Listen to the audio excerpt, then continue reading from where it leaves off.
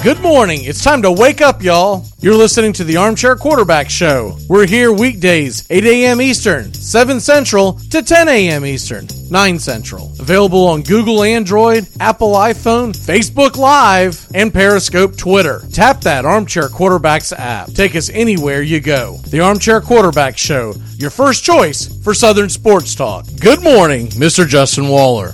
I think you're muted, Justin. Good morning. I don't know much, but I know one thing. These things work a lot better without the mute off. But aside from that, waking up to see a weather delay at the Masters was a bunch of horse hockey. Well, we're in the middle of that hurricane that you're speaking of. I don't know much, but I know one thing. I feel fortunate that I don't think it's going to hit us as hard as I thought it would. I'm looking at it out the window, and we were supposed to get a hell of a lot more rain, but we still have about 5 to 6 more hours before it clears. So maybe you shouldn't play a freaking Masters event in the middle of hurricane season. Ever think about that there, old Masters guys? You're listening to the Armchair Quarterbacks. Well, maybe I'm not the norm. I'm not camera friendly. I don't wear clothes that fit me. I'm not hygienic. I don't wipe properly. I don't own a toothbrush or let my scabs heal. Armchair. Community Access Channel. He's the armchair quarterback. He's full of beer and he's full of snacks. The all-American man with a groove in his head. Hey, howdy, hi, top of the morning to you. Welcome to the Armchair Quarterback Radio Show. I'm Mac McGee sitting alongside Justin Waller. Justin, how the hell are you, sir?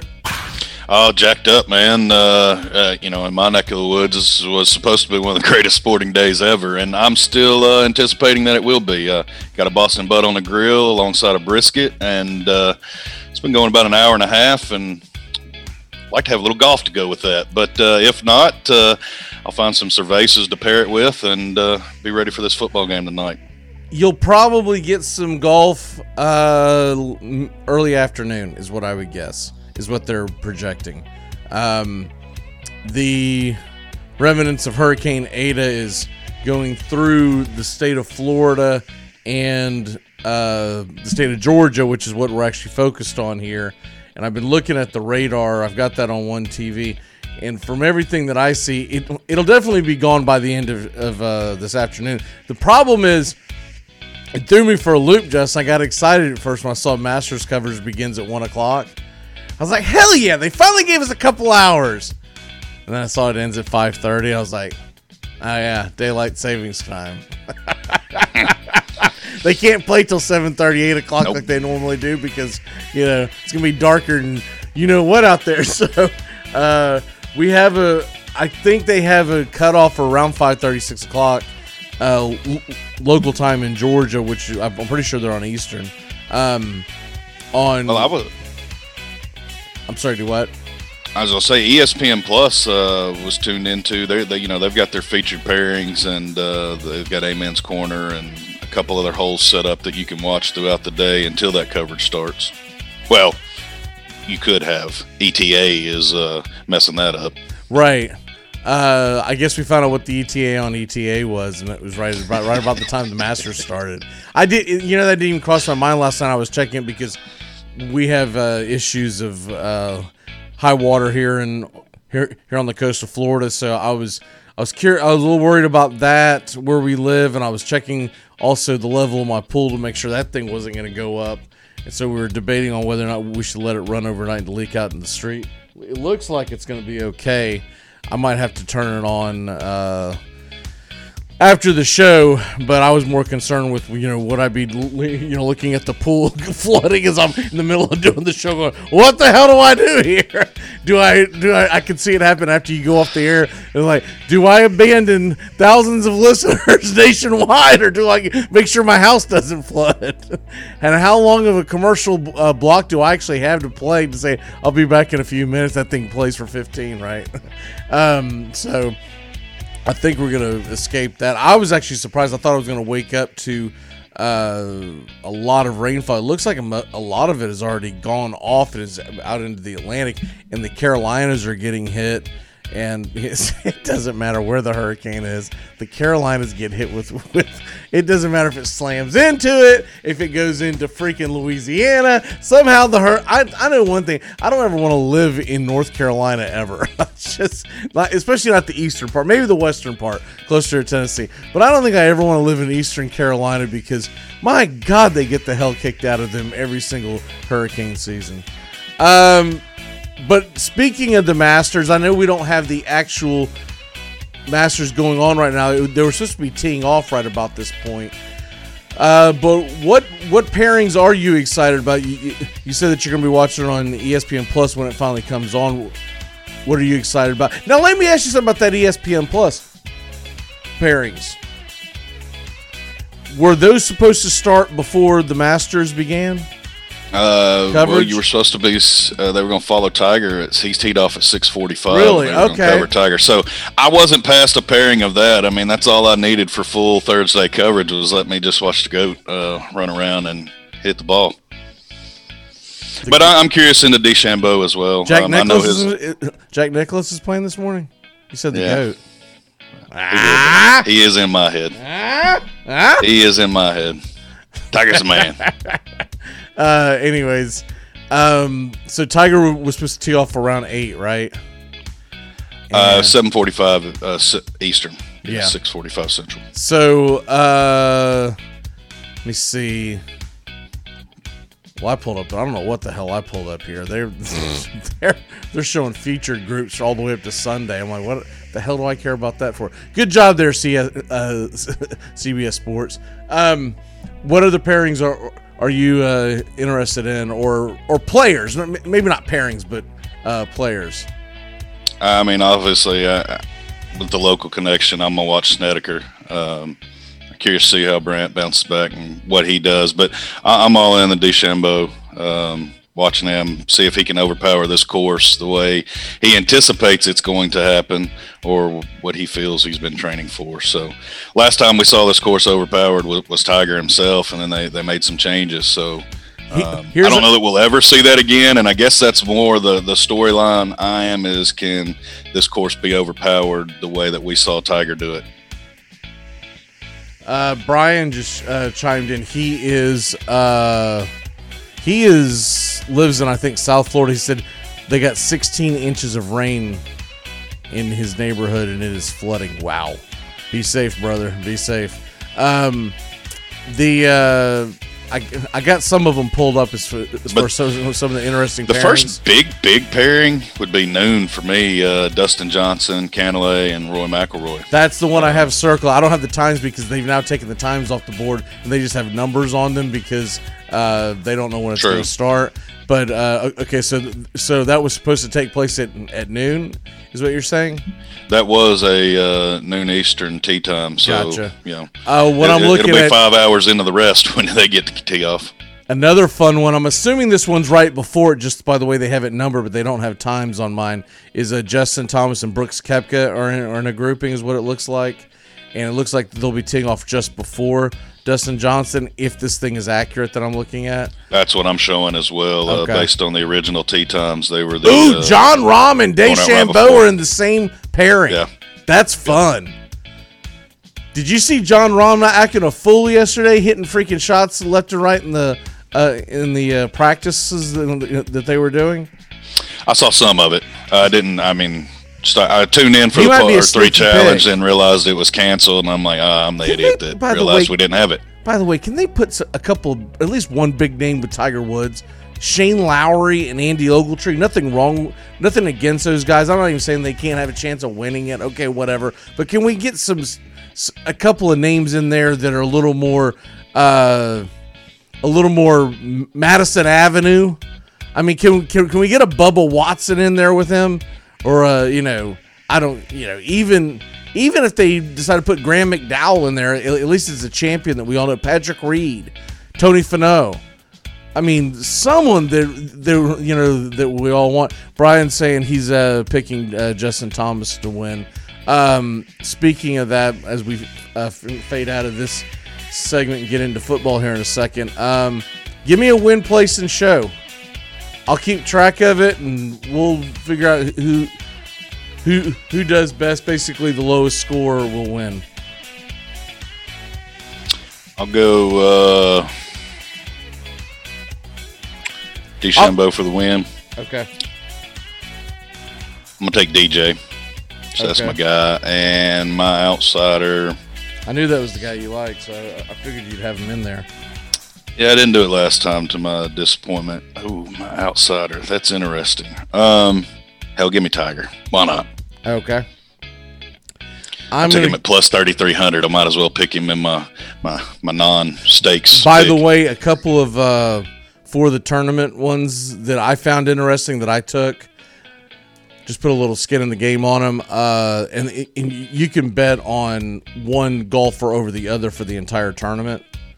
So I took Koepka over Bubba Watson at a minus 120. I felt like that was a pretty. I know Bubba Watson. That's kind of his course, and he's. But I think Brooks Koepka is a better golfer, so I'm gonna lean on the fact that I think Koepka will beat him out, and I took DeChambeau to beat out Dustin Johnson, which DeChambeau I believe was actually an underdog in that one. I think he was plus 110 or plus 115, and so just to clarify what I'm saying is I'm taking one golfer to do better than the other golfer for the entire tournament. I didn't want to go just one day or whatever. I was like, you know what? I'm going to throw a little skin in there, and it gives me an entire weekend to watch. It'll motivate me to watch on Saturday as we're losing all these football games. And my win, place, and show, I'm going to go Koepka. I'm going to go Rahm, and then I'm going to go DeChambeau. John Rahm, I was going to have that flip-flop. Actually, I wasn't even going to have John. I'm not going to lie. I wasn't going to have John Rahm in my top three. And I saw him just freaking out there, just dropping dimes out there, and I was like, I might want to have him in my. Honestly, John Rahm should probably be my win, but I'm a homer when it comes to Koepka. He's my favorite golfer, bar none. Let's go and take a break so we can dive into Thursday night football. What a great day for for me and you. I don't know if anyone else really gives a damn, but I'm excited. You don't like today. Oh, yeah. Dude, I'm excited. I actually get to see a full game of the Titans and not just blurbs on the freaking red zone. We'll be back in a flash here in the Armchair Quarterback as we take a really quick break and we get you ready for Thursday night football and a divisional clash for the divisional lead. A lot of these games when we play on Thursday night are just rubbish. This should be a good one. At Shell, we know from the time you get up to the time you wrap up, good night. There's a lot of meetups, eat-ups, and hurry-ups. So come to Shell and get 3 things done at once. Fill up with Shell V-Power Nitro Plus to help keep your engine running like new.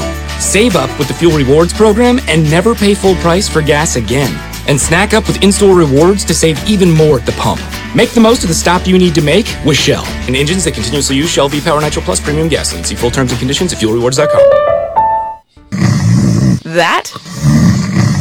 That's the sound of NyQuil Severe hard at work. NyQuil Severe is the best sleep with a cold medicine. No tossing and turning, just rest and recovery.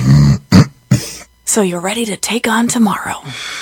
For powerful relief of your worst cold and flu symptoms, try NyQuil Severe. The nighttime sniffling, sneezing, coughing, aching, stuffy head, best sleep with a cold medicine. Use as directed. Keep out of reach of children. Cha-cha now, y'all. Cha-cha again. You're listening to the Armchair Quarterbacks on CBS Sports Radio. Clap your hands.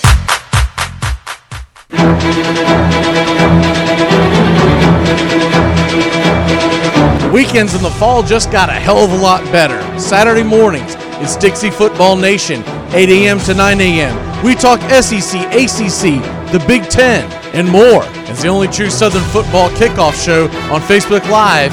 You don't want to miss it. And now on Sunday mornings at a new time, we're going 11 a.m. Eastern to noon Eastern with the NFL Fantasy Football Start 'em Sit 'em Pick 'em show. We do DFS, season-long fantasy, and we keep a winning record against the spread. 8 to 9 Eastern Saturdays, 11 to noon on Sundays. The Armchair Quarterbacks have got you covered all football season long.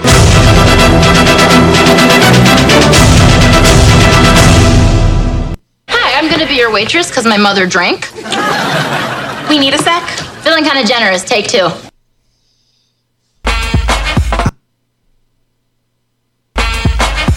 hold the microphone like a grudge. Be a hold a record so the needle don't budge. I hold a conversation cause what I invent, I nominated my DJ the president. When I'm I'll keep a freestyle going steadily. So pucker up and whistle my melody. But whatever you do, don't miss one. Welcome back here to the Armchair Quarterbacks. As we are getting ready for the Masters, as we are in a rain delay. Thankfully, it's not what they're getting through Augusta right now is not a terrible weather situation, so people don't freak out on us when we're antsy to watch golf. The area of Augusta is really just getting rain, some wind, but they want to make sure that there's not going to be lightning popping up left and right. So that's why they're holding off on the Masters. Beginning this morning, it was supposed to start a little over an hour ago. I think 7 a.m. is when either 6:55 or 7 a.m. is when I originally saw the first tee times. So we're in a delay. I would say, or never mind. I was about to say, I think it might get out there in a few hours, but if that's a live shot of whatever green this is, man, that's bad. That is bad. It is flooding there. I don't know if you've got it on the Golf Channel, Justin. They just showed something that you would expect one of the people from the Weather Channel to be standing out there in a freaking parka, holding on to their hat, going, it's really good out here. We're starting to see, and you see like people floating by on pieces of driftwood as somehow I don't know how they do it, but the Weather Channel people always keep their balance while everyone else is getting knocked around. The Weather Channel people must, during the downtime, do nothing but squats.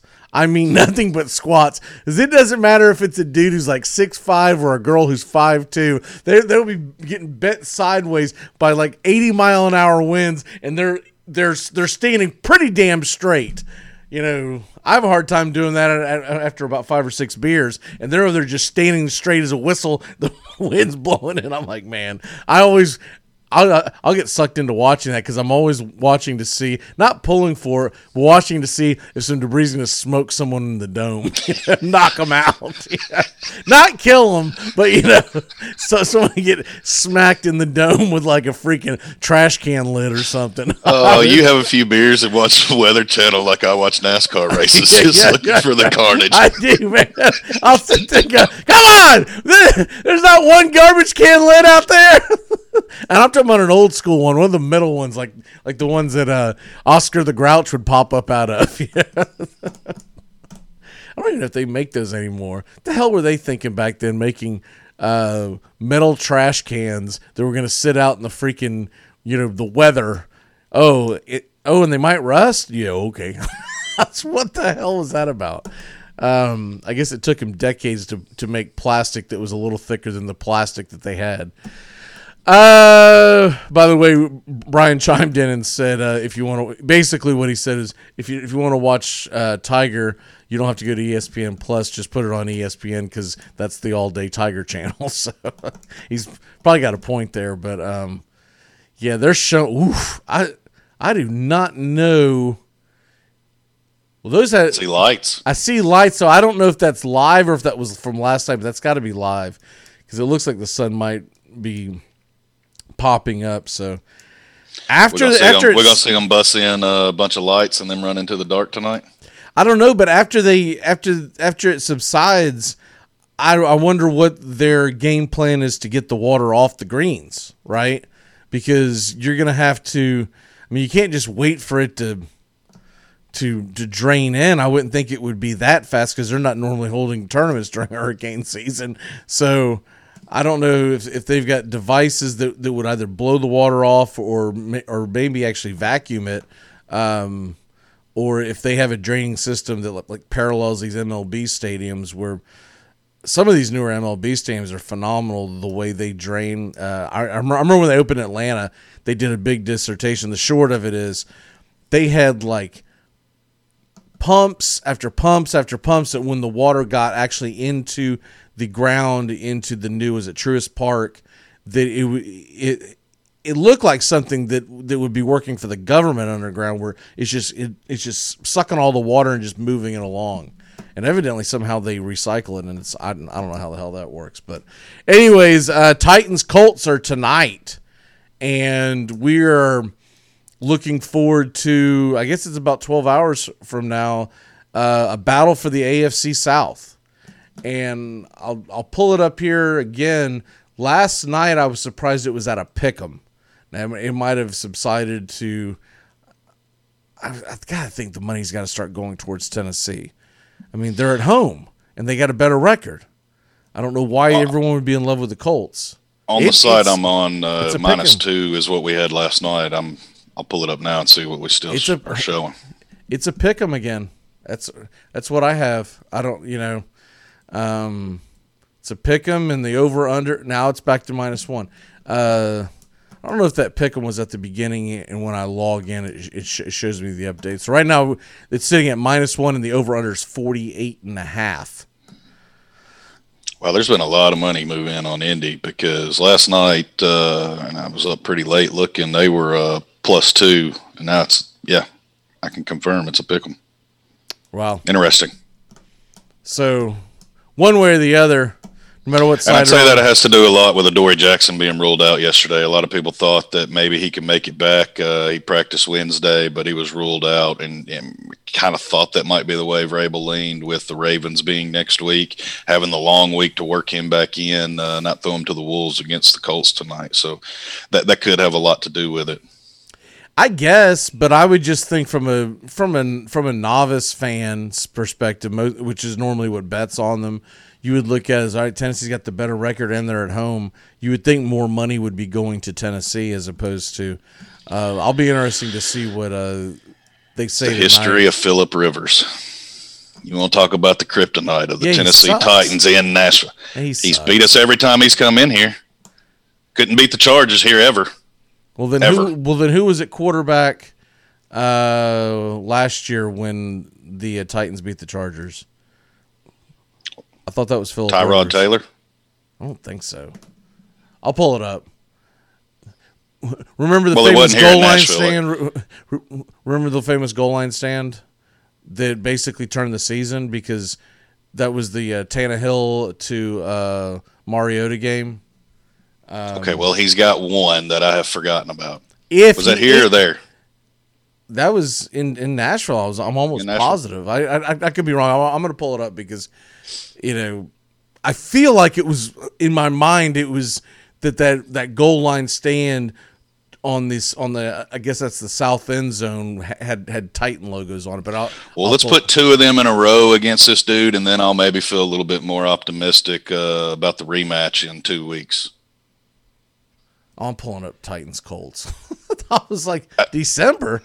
I'm talking about the Titans Chargers, obviously. But that was definitely my biggest fear. Is just he's always had over his career success against this defense. This defense is a shadow of its former self. I still think we've improved with the addition of King, and we saw pass rush last week. But the problem is you're going against one of the best offensive lines, and should almost be a pay-per-view fight. You got Quentin Nelson and Big Jeffrey Simmons going to be locked up one-on-one, mano-a-mano all night, and that's going to be one heck of a match.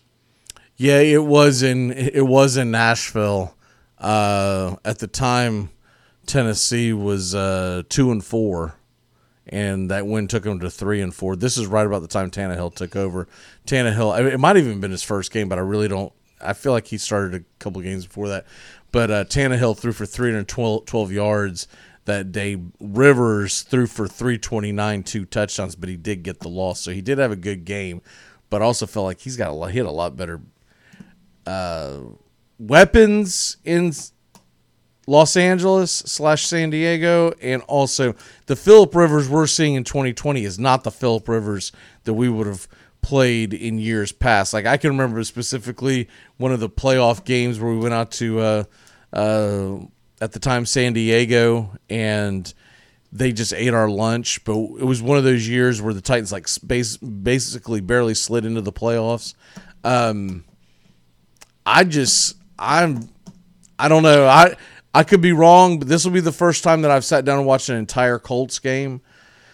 But what I've seen with the clips, the highlights, also what I've gone back and looked upon on that replay NFL Game Day, his arm looks even weaker than it did last year, and he continues to make really dumb decisions. And so that's what I'm leaning on. What's more likely to happen? A Colts have a 100-yard receiver, or they score over 23.5, which is the over for their team total. Score 23.5.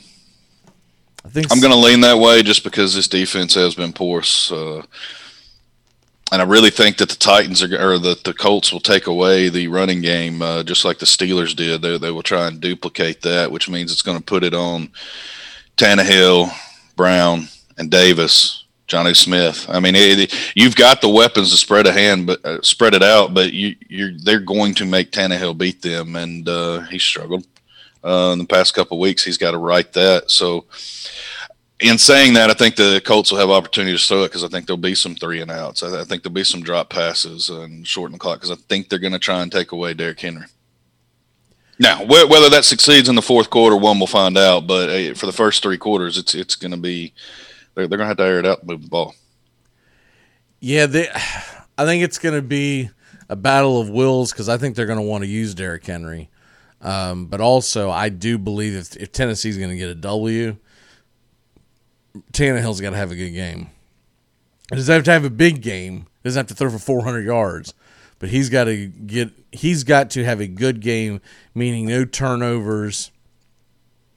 What concerns me more than Phillip Rivers is that Colts defense. That Colts defense is very, it's the strength very of their team, which is something that we don't normally talk about with the Colts. I mean, even back when they had Mathis and Freeney, I mean, that wasn't the strength of that team. We were still talking about that offense. But this year, that defense is the strength. And if they can keep you in it and keep you leading, that offensive line has enough that throughout the ball game, they're going to open up running holes. And that's my concern there is what jumps out at me. That's where I'm down. What jumps out at me from last week with the Colts, first of all, their defense against the Ravens, who we know can run the football. The only team that runs the football more often than the Ravens, which has actually shocked me. You know what? I'll throw it to you.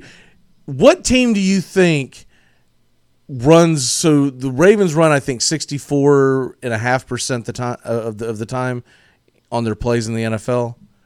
What team do you think would be number one? Barely by like 65.1. I think they were 64.7. Based off this season, I'd guess the Patriots. I would have thought something like that too. This shocked the hell out of me. The Cleveland Browns. And after I saw it, I was like, okay, now I get it. But when I think of Cleveland, I think of Baker Mayfield and company, right? So I was like, you know what? They really have gone to running the football, but I would have never thought it was that big of a scale. But what jumped out at me from last week's game when I was looking over the stats is that, yes, they gave up 110 yards rushing to the Ravens, but it was on 38 carries.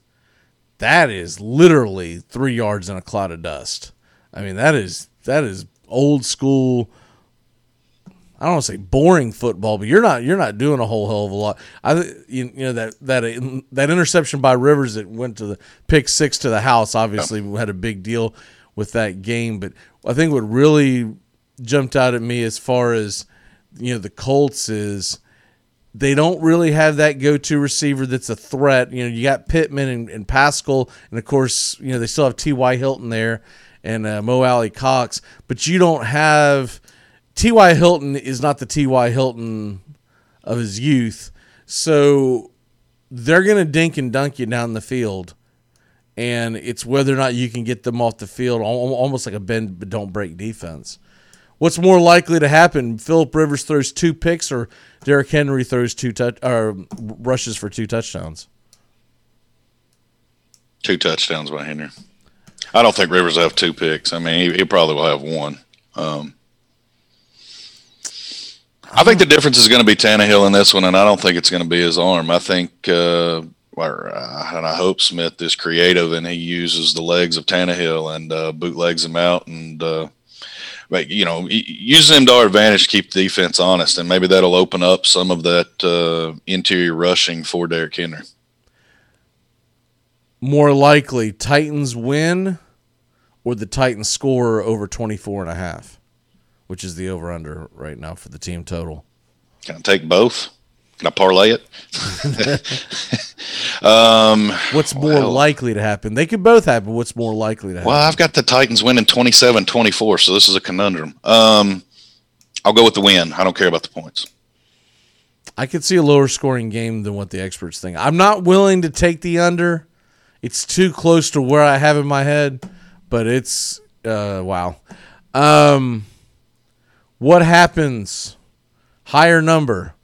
Gostkowski kicks more field goals, or the Titans get more sacks?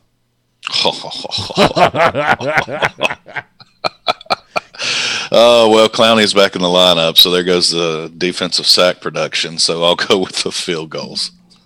All right.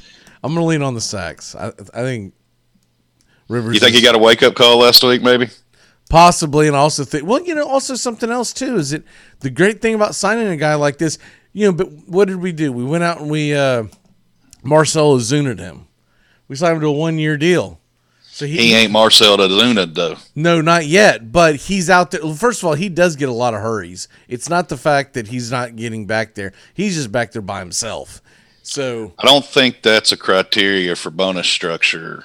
No, but what I'm saying, it keeps you hungry to be able to, if nothing else, looking for next year, whether you think you're going to be in Nashville or wherever, you're out there auditioning, as opposed to if we would have given him like a 4-year deal, then we'd be sitting here just kicking the freaking crap out of the TV.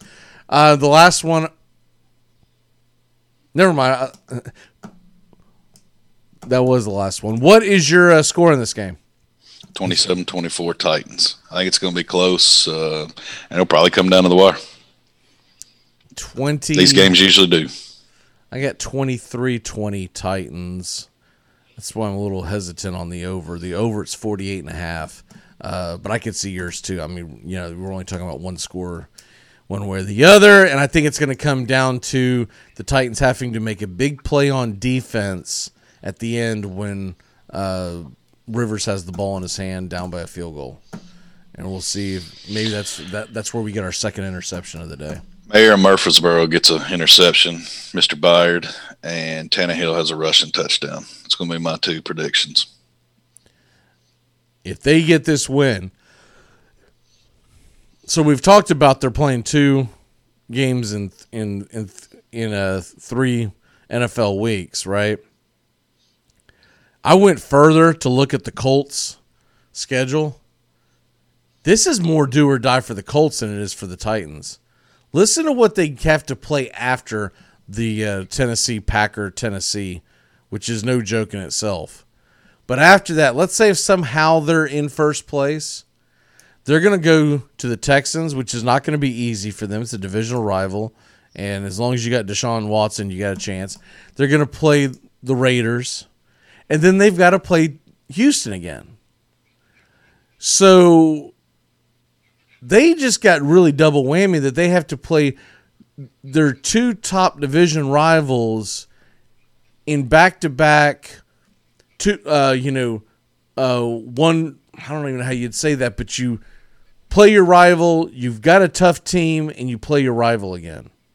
They're doing that twice. That's rough.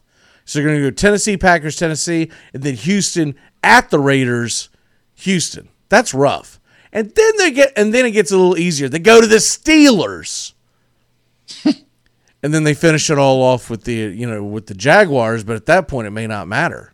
Hell, the Steelers might be resting by then. I don't know. I thought about that, but hopefully what we need is the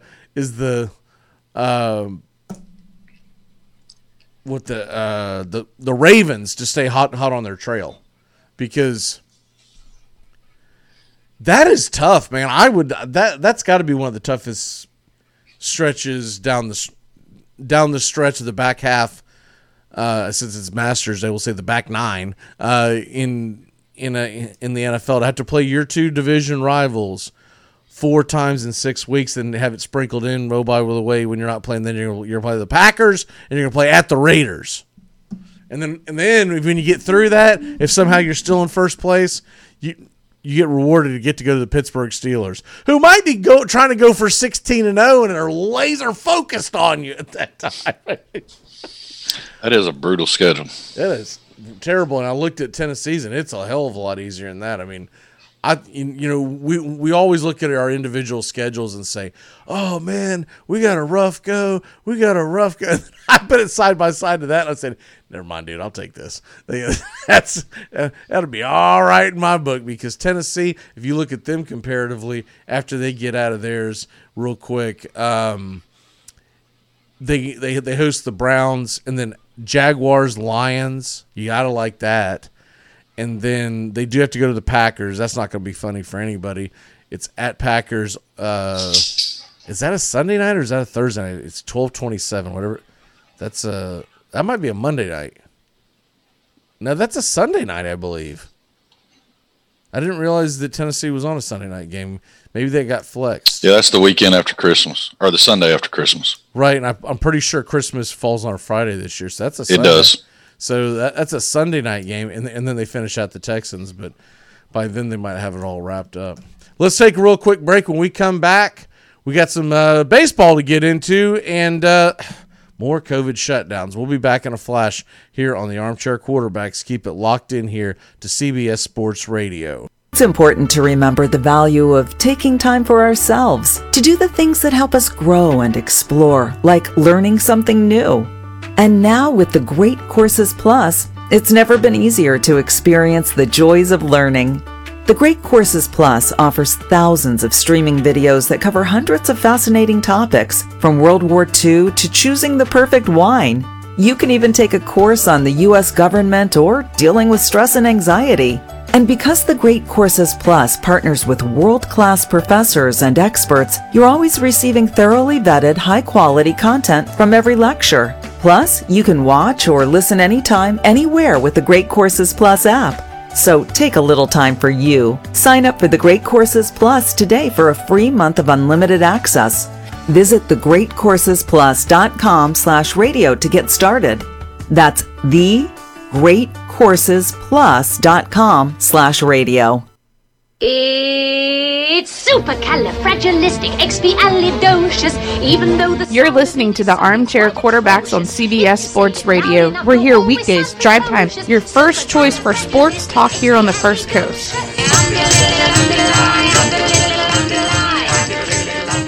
Kick off fall and kick off happiness with Schafferhofer grapefruit and pomegranate beer. Log on to kickoffhappiness.com for your chance to win a cool custom cooler with Schafferhofer swag, including your favorite team's jersey. Look for the Schafferhofer displays at your local retailers for great savings on Schafferhofer grapefruit and pomegranate. And learn more about the sweepstakes at kickoffhappiness.com. See site for official rules. Must be 21 or older. Brewed and bottled in Germany. Imported by Radeberger Group USA, Norwalk, Connecticut. Always enjoy responsibly.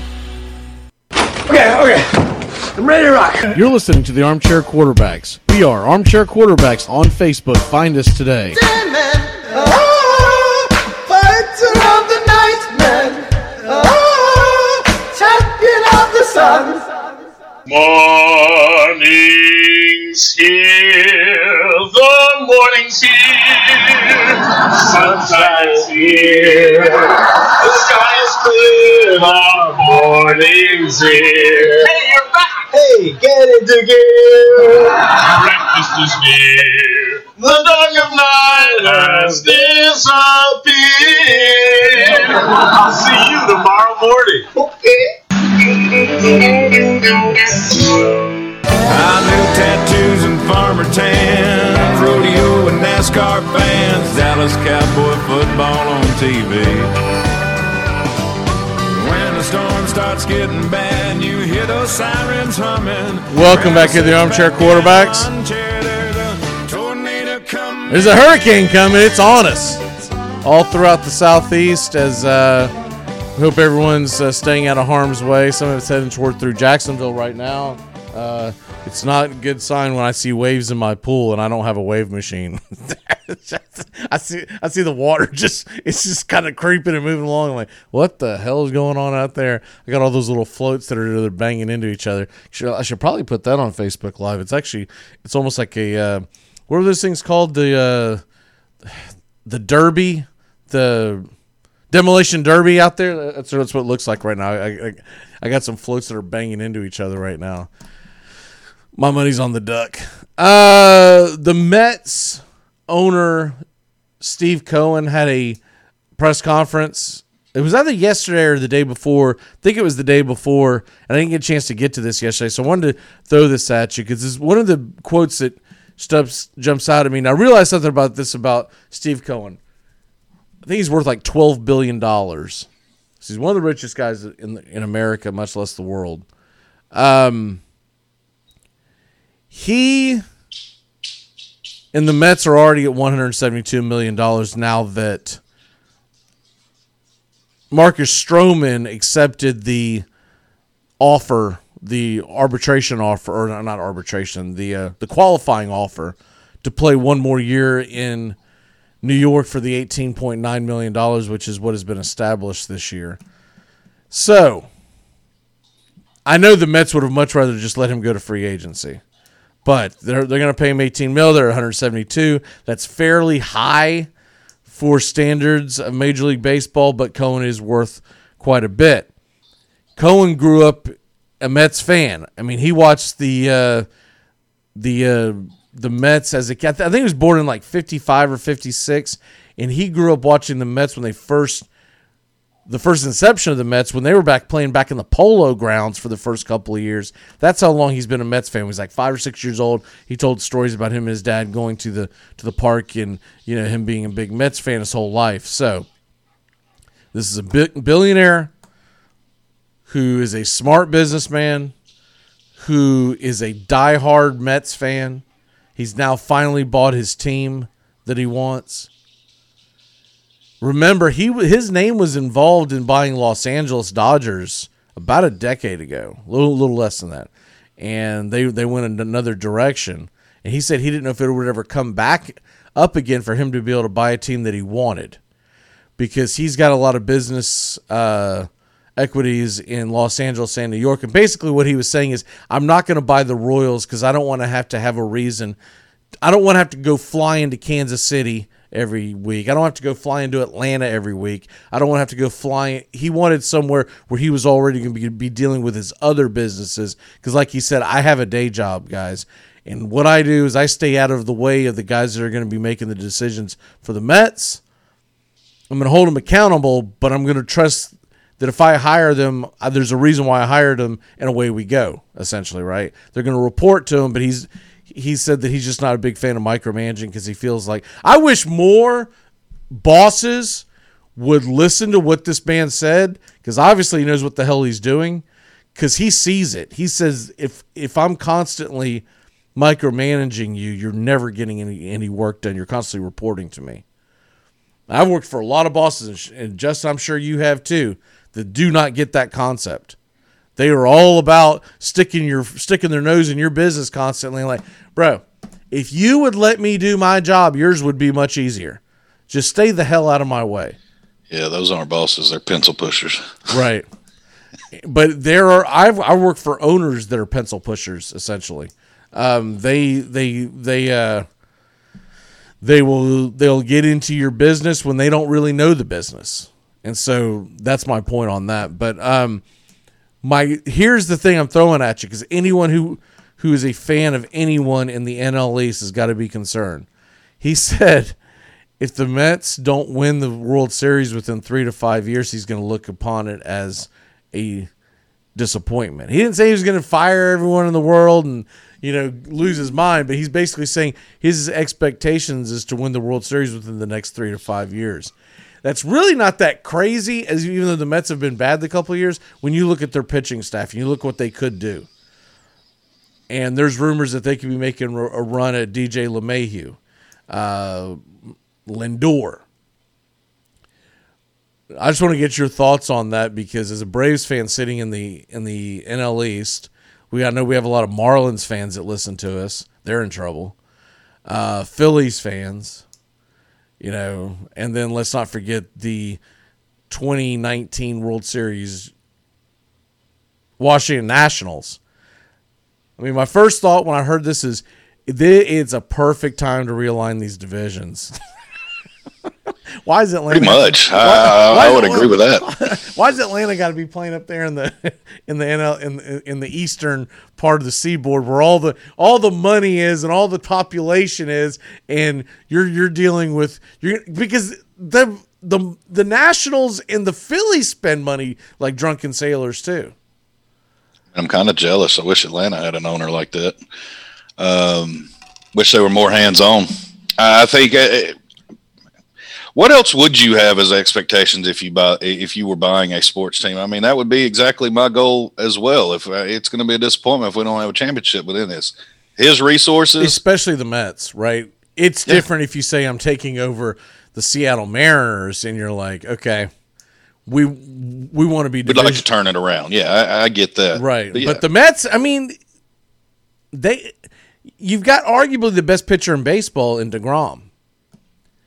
You've got some pretty good bats. He had a bad year this year, but I feel like Pete Alonso will bounce back.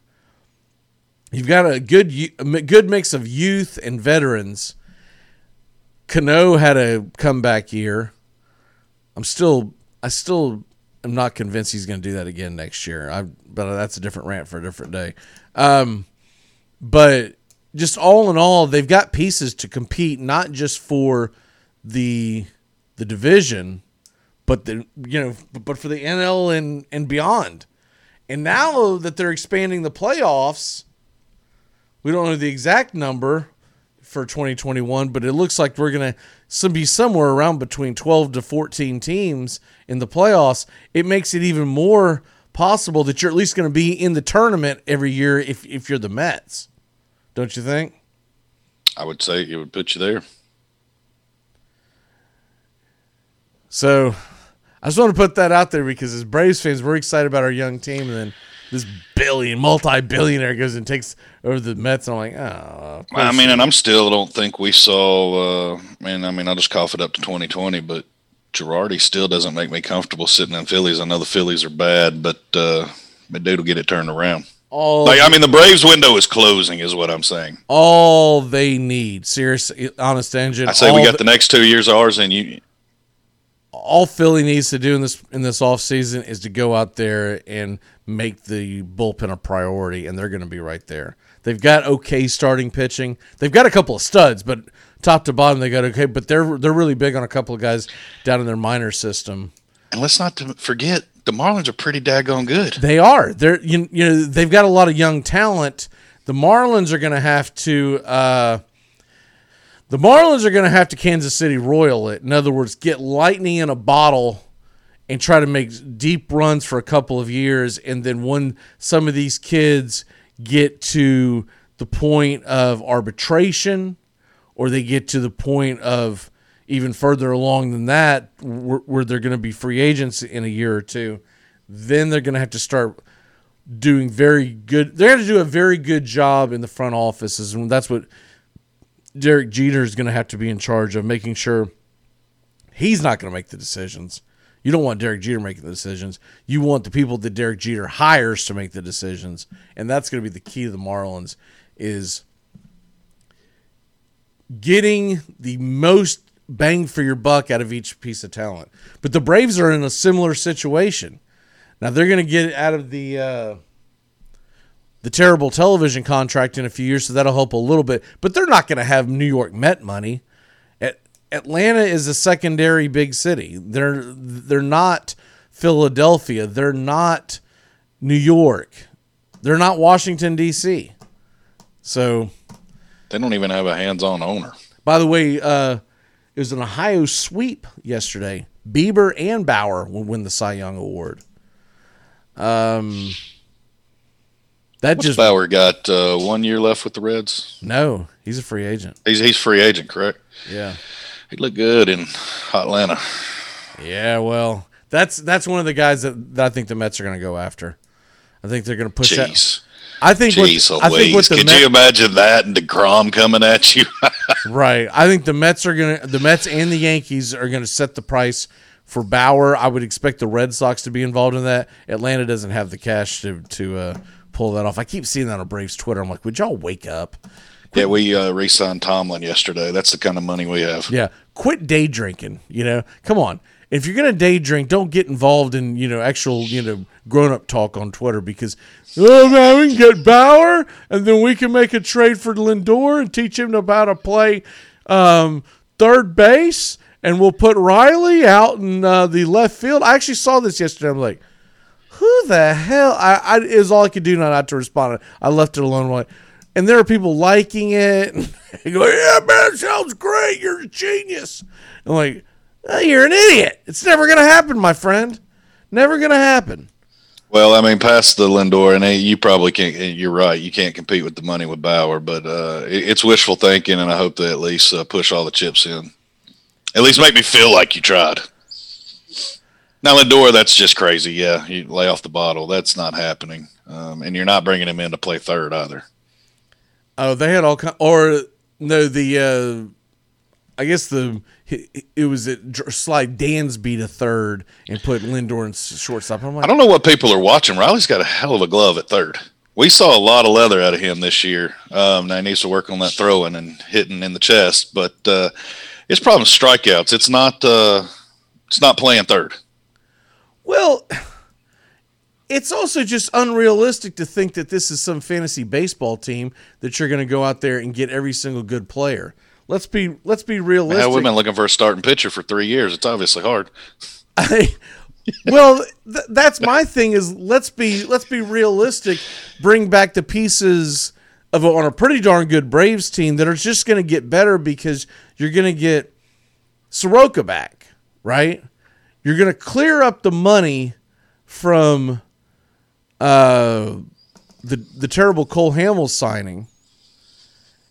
And invest that into keeping Ozuna. That would be my thing. Let this Braves team come back 1 year older. I think they're pretty darn good. And then, of course, you've got a lot of relievers that are free agents, and you want to make sure you sign them. Melanson being one of them. If you don't sign Melanson, you got to figure out who your closer is going to be because Will Smith did not look like a damn closer to me. And I've always wondered about that when he sat out there out west, and we never saw him a whole hell of a lot, and he was striking out the freaking Rockies. I mean, to that matter, Green wasn't as good as he was as a Tiger. No, I don't feel like we got the production, but it was better than Smith's. I'll tell you what. If it push comes to shove, I'd rather have Green as our closer next year than Will Smith. I'd say Will Smith's a setup man, or you might go Chris Martin and then have Green and Will Smith be the setup guys. But regardless, you get a hell of a lot worse if that happens. I'd like to see Melanson come back. Switching gears to that, by the way, the MVP race announcement is tonight. So right around the time of the Titans kickoff, we'll know if Freddie Freeman or Mookie Betts wins the NL. Pretty much those are the two names. People keep pushing Betts, but they keep forgetting they're not going to take the World Series into consideration. They had to have their votes sent out by the Monday after the regular season. So these are not, although they are saying that there are a lot. He wouldn't have been my leader at that point. They are saying, though, that there are a lot of votes that are starting to come in Nevada and Philadelphia area that are going Mookie Betts. They ain't got those coming in Atlanta, do they? They're still counting them in Atlanta. Gwinnett County. Yeah. NCAA COVID shutdowns. Before you leave, I just wanted to throw this out at you because I think this contact tracing crap is a broken system. You're getting guys who are missing more games because of the contact tracing than they are of actually going COVID positive in some cases. And that is what is shut down for people that missed it. Georgia, Missouri got shut down yesterday.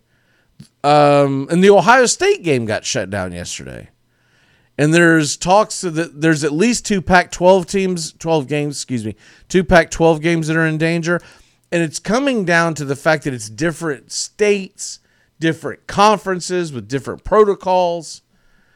And I don't remember which one it was, but one of the SEC games that's getting canceled, it's because they had one guy get it. Only one guy has tested positive, but because they did the entire contact tracing for that entire, it was either an offensive line or a secondary. I don't remember, but that's why they're not playing the game, because they feel like none of these guys are going to be able to practice this week. And I'm like, dude, you've got freaking roster size of anywhere between 80 and 100 at some universities. And you only need 11 on each side. Right. So it's asinine to me that they're canceling games. They've canceled the Ohio State game because they have nowhere to put it. And there's questions on whether or not they can make up the Alabama LSU game because there's really no place to put it. You got to take away the game so the poll workers can count their votes. That way they're not missing anything. Yeah. It's the recount's fault. I mean, I'm not trying to make light of anyone who's dealing with COVID and has gotten COVID, has gotten over it, or the people who have lost their lives. That's terrible. But what I'm saying is the way they've set this up, it's almost going to be impossible to navigate through a season because you get one wide receiver that catches COVID, even if he's asymptomatic. They contact trace it to everyone he's been in contact. Well, of course, every wide receiver is going to be with every wide receiver because they have meetings together and they're on the field together. And how far does contact tracing go? And so I don't know. What's your thoughts on it?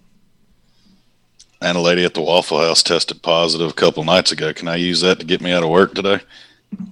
Exactly. Is that how contract tracing works? Because I don't know, man. It's above my pay grade. It's above my medical expertise. I'm a Band-Aid, Neosporin, and Robitussin guy. If those things don't fix it, well, you just SOL at my house. We got to take you somewhere. They've got to figure something out, though, because we're getting into the heart of the flu season, which probably means that the COVID season is going to increase. We've already seen the numbers jump. Whether you believe the numbers or not, the numbers are up. Okay, and that's the point of it. So don't conspiracy theory me today. But what I'm saying is, how are you going to navigate through these seasons, a football season, which is a contact sport? If you're going to contact trace, in theory, every single player on every single team has to sit out because at some point they've touched another person. This isn't tennis. And I just don't know how they're going. I think they need to be. One of the things, the NCAA is really dropping the ball on this. They want to be the leaders of this and show how to, go take the next step. Push the damn playoffs back a couple of weeks. Give these schools and these conferences a chance to navigate through this. Why are we in such a damn hurry to play the game the day after Christmas? The first playoff matchup is December 26th. Why are we in such a hurry for that? Who gives a crap? Yeah, I mean, why can't that be a New Year's game? Why can't you push it back 2 weeks? On those Saturdays, the NFL is going to have games on anyway, so, just punt it. And you can play, there's nothing saying you can't play your playoff game on a Friday night or a Thursday night, because by then, if you wait until the NFL playoffs start, they only play on Saturdays and Sundays, right? So you're not stepping on their toes, and you're not going to lose any. And people would love to watch a game on a Thursday night or a Friday night. Probably Thursday's better, but Friday's usually a really bad night for television ratings. But that's all I'm saying is if we're gonna be this meticulous about it, then you've got to give these schools opportunities to get through this. And I don't think it's a huge deal if the championship is played in late January as opposed to I think it's scheduled for the 13th or something like that at this point. You've got time to play with this. I just don't get it. There's no way that your ESPNs and whatnot are saying, well, we don't want this on our TV if it's not done by this certain date. I wouldn't mind to push it back and have Saturday the national championship and Sunday the Super Bowl. Talk about a great weekend. Yeah, or that. They probably wouldn't do that, though, because there's a lot of logistics when it comes to coverage and whatnot. But regardless, there's nothing saying you couldn't play these things during the week. Like I said, Thursday night's a big night for television. Why not just lean into it? The Thursday before the Super Bowl, or maybe you probably wouldn't have to wait that long because your playoffs are not as long. But you could do the Thursday. I don't know. I don't have the calendar in front of me. I don't have time to pull it up. But basically, you could put a Thursday and a Thursday back-to-back weeks, or a Thursday and skip a week and a Thursday in case there's an issue, and you could take that all the way into the third week of January. Why are we in such a... I'll tell you who would love it the most if they didn't play the day after Christmas. Moms and wives all around the country. Because there's some arguments coming with, wait, what?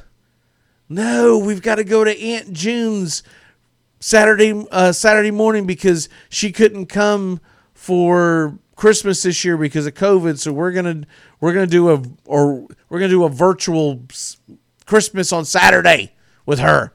You better turn that TV off. It's gonna be all throughout the city of all throughout the state of Alabama. Like, you've lost your brain. You want to be a divorce attorney in late December in Alabama if that's the case. I know you got to run, sir. Who wins the Colorado State Boise State game today? There's 2 football games. I'll go Boise State. And what's your walk-off? We need some clear skies and sunshine. I'm ready for some golf and some football. Everybody have a great day. It's going to be one here in my household. Yeah, I got excited a second ago. I saw some players out on the course, but that might have been an old video. Yeah, so. They were showing the replay of the guy coming out blowing the horn, getting everybody off. I got excited, almost announced it, and then realized what was happening. And I was like, you could have prefaced that with a little time or like recorded earlier. Exactly. I saw stuff popping up all yesterday on the Golf Channel, and I would see stuff pop up. I thought it was live coverage of them practicing, and then I started realizing when they showed Tiger Woods crying, I'm like, oh God, this is 2019, man. This is all right, brother. We'll see you. Oh no, we won't see you manana. We'll see you Friday. Sorry, Monday. Yeah, Monday. Sorry.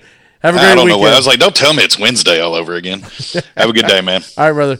We'll be back in a flash show on the Armchair Quarterbacks. Keep it locked in. Hey, what we always call on the game, PlayStation game, what we always call?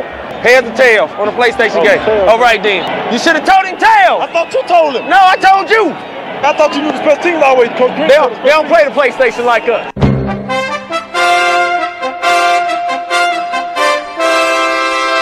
Don't miss a moment of heart-stopping NFL coverage on Armchair Quarterback Radio. Riggins. He's going to go all the way unless Blackwood can catch him, and he can't. 3rd and 3. We'll see a pickup sometime on the right side, possibly. Montana looking, throwing in the end zone. Clark caught it. Dwight Clark. Only 12 seconds left to play third quarter. Here's Marcus Allen. Cutting back upfield, and Marcus Allen could be gone. 74 yards for Marcus Allen. The quiet man of this football team, Scott Norwood. He can fire the shot heard round the world now. Here we go with 8 seconds to play. High drama here in the Super Bowl. But in the air, it's got the distance.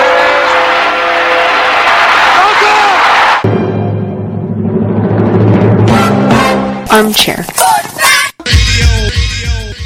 This helpful instructional message from the National Association of People Who Have Trouble Walking and Chewing Gum at the same time. Step, chew. Step, chew. Step, chew. Step, chew.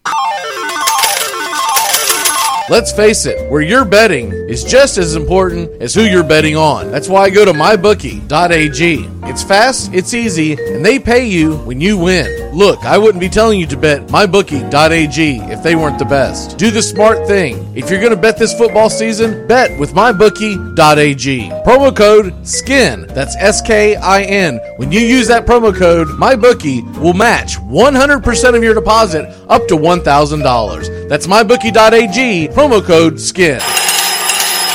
He only has 3 rings. You're listening to the Armchair Quarterbacks on CBS Sports Radio's #1 sports station.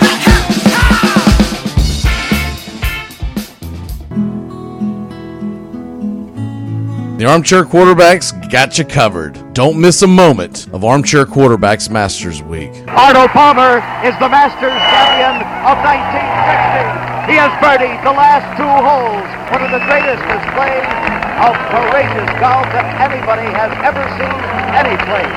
Maybe. Yes, sir! There it is! Can you believe it? Nick Faldo. There it is, a win for the ages. Is it his time? Oh, my goodness. Oh, wow! In your life have you seen anything like that?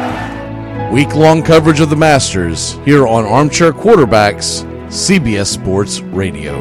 They don't play the PlayStation like us. They don't play it like us. That's what you told him. That's what I said. They don't play the PlayStation like us. They don't play it like us. CBS Sports Radio. You're listening to the Armchair Quarterbacks, CBS Sports Radio, #1 sports station.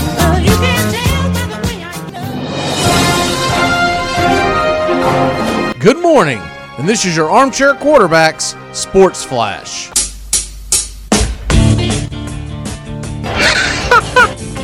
Houston Texans running back David Johnson is unlikely to play Sunday against the Cleveland Browns. Johnson did not practice Wednesday, 3 days after suffering a concussion against the Jacksonville Jaguars. Interim coach Romeo Crennel said Wednesday, quote, "It's still up in the air." Duke Johnson would be expected to start Sunday and get the bulk of the carries if David Johnson could not go.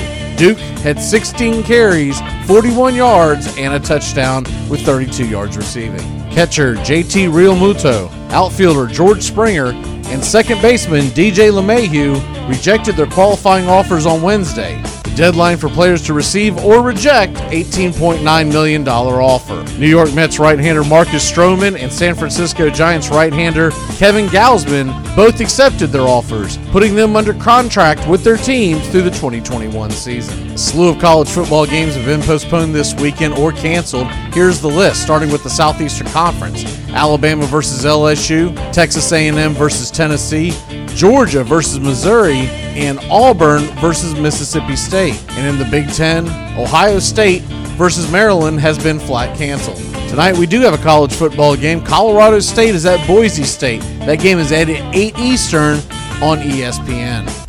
Looking over to the NFL, Thursday Night Football, 5-3 Colts are at the 6-2 Tennessee Titans. That game will be for first place in the AFC South.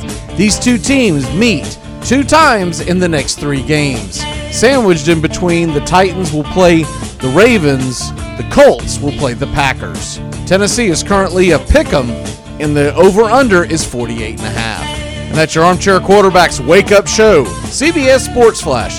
Stay tuned for more of the Armchair Quarterbacks on these CBS affiliates, our Facebook Live, and the Armchair Quarterbacks app. Tap that app today.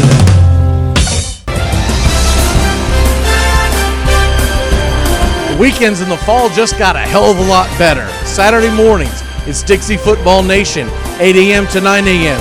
We talk SEC, ACC, the Big Ten, and more. As the only true Southern football kickoff show on Facebook Live, you don't want to miss it. 8 to 9 Eastern Saturdays. The Armchair Quarterbacks have got you covered all football season long. Hi, this is Britney Spears. What up, this Jay-Z. This is Jennifer Lopez. Armchair. Homie. Biggie, can't you see? Sometimes your words just hypnotize me, and I just love your flashy. Welcome back here to the Armchair Quarterbacks. Is Hurricane Ada or ETA or Ida, however the hell you pronounce it, is crashing through the state of Florida and going through Georgia. It's held up the Masters. We'll get into that here in a second. But look, I had to go. Look, I have to respond to something because I saw this pop up during the last hour. But we usually have our hours set up pretty rigid in that first hour, so I knew I wouldn't be able to get into this. It was going to take too long. But Cam Newton was quoted as saying, I believe it was in one of his video blurbs where he's dressed like Medea or the Mask or however his wardrobe. What's the opposite of impeccable? Atrocious? His wardrobe is atrocious. But anyways, Cam Newton comes out and says, and I quote, I understand there's a standard here at New England. And when I say we're close, we are extremely close. What in the hell is he talking about? The Patriots are close to their standard?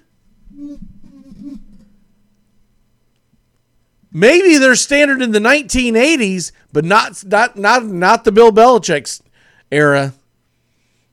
Not the Belichick-Brady era. I hate to break it for Cam Newton, but he's not going to be a Patriot next year. I guarantee you, Belichick has seen enough.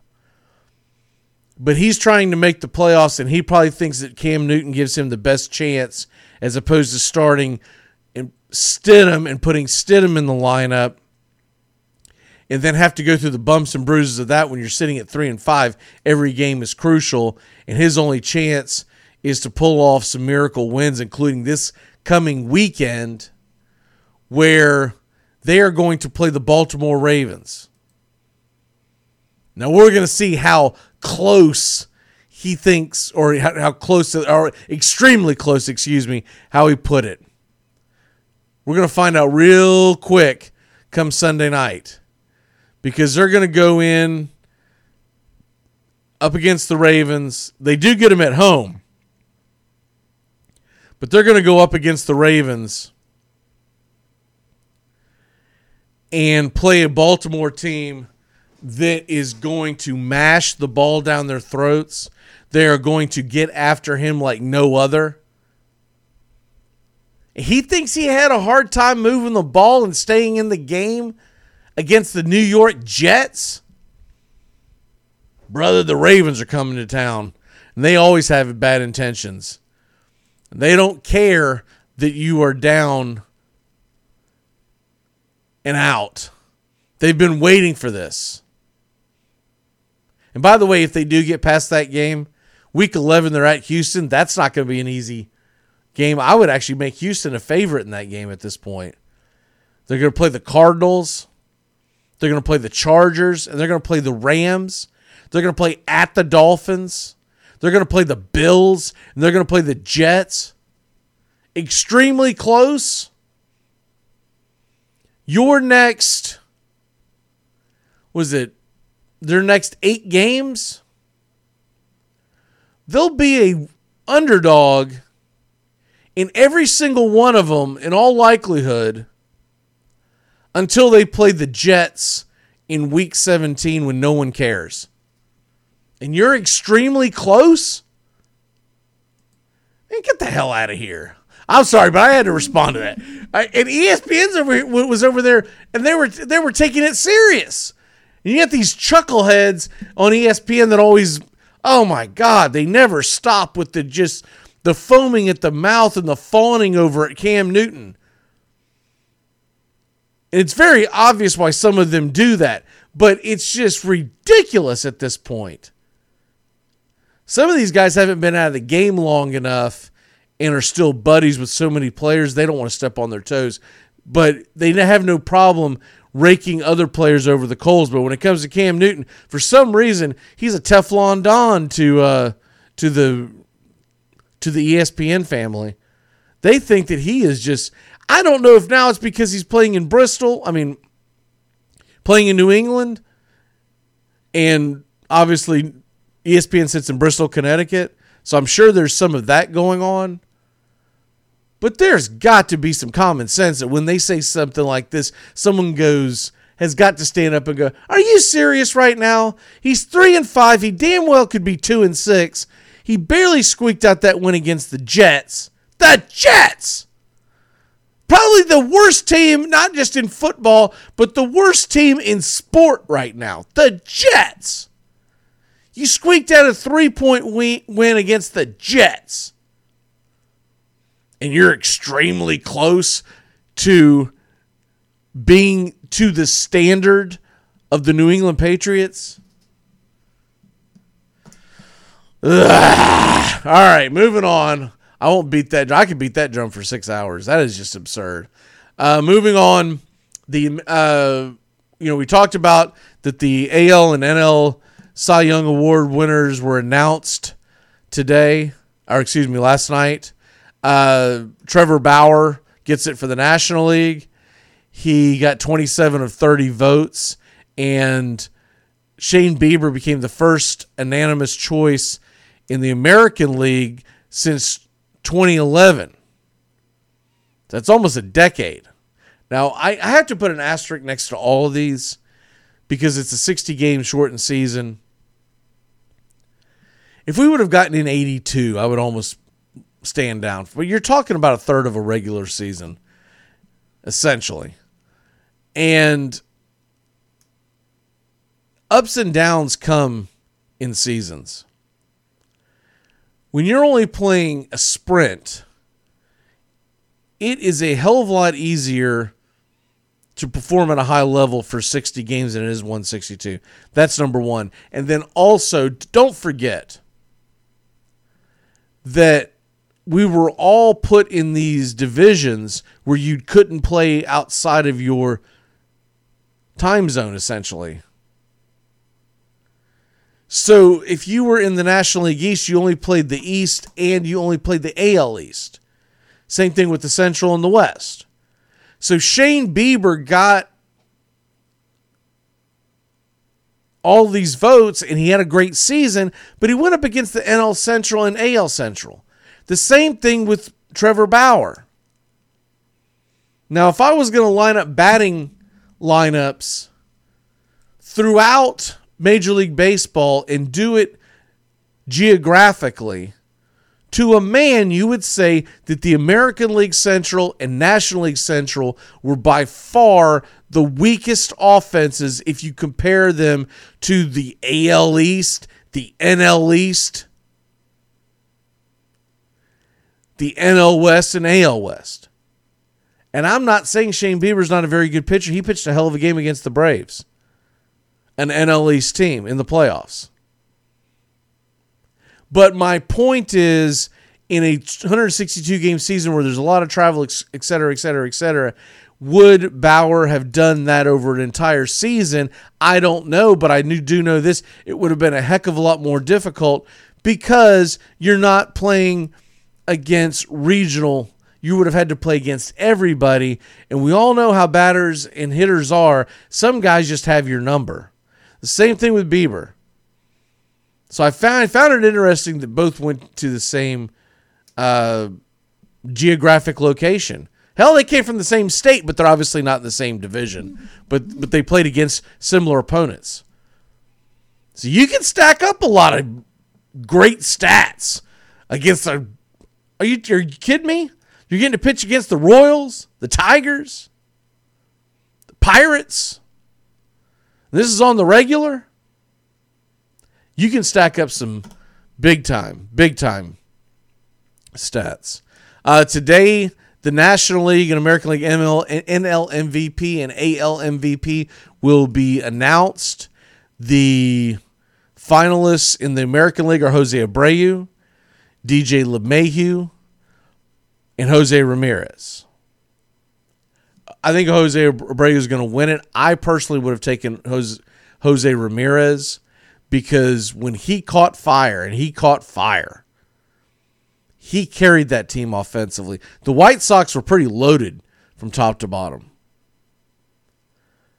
I know that Abreu technically had a better season, but I think the most valuable player in that in their respective locker rooms, I think it's Jose Ramirez. I think if you take Jose Abreu out of the White Sox lineup for a few weeks, they're going to be okay. You take him out of the Indians lineup, they were struggling to score as it is. It would have been a disaster. Go over to the National League, and it comes down to Mookie Betts, Freddie Freeman, and Manny Machado. You know I'm going to go with Freddie Freeman. I watch him play every day and what he meant to that team. And then coming back from COVID and then everything else, I just think you have to give it to Freddie Freeman. Manny Machado, I don't even think is the best player on his team.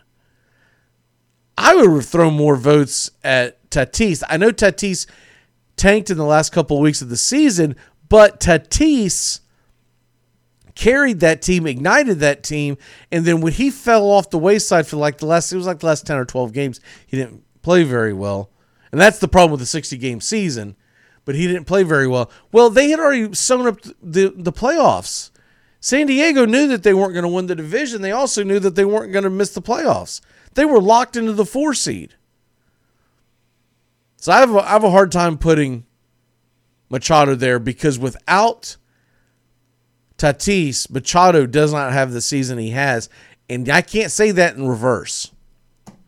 And then Mookie Betts, I can't put him as the NL MVP. First of all, Freddie Freeman's like top 2 or 3 in every statistic that counts in Major League Baseball this year, so that's one of the reasons. But then also, Mookie Betts was just added to an already ridiculously talented lineup. I mean, ridiculously talented. So is he really the most valuable player? Hell no, he's not.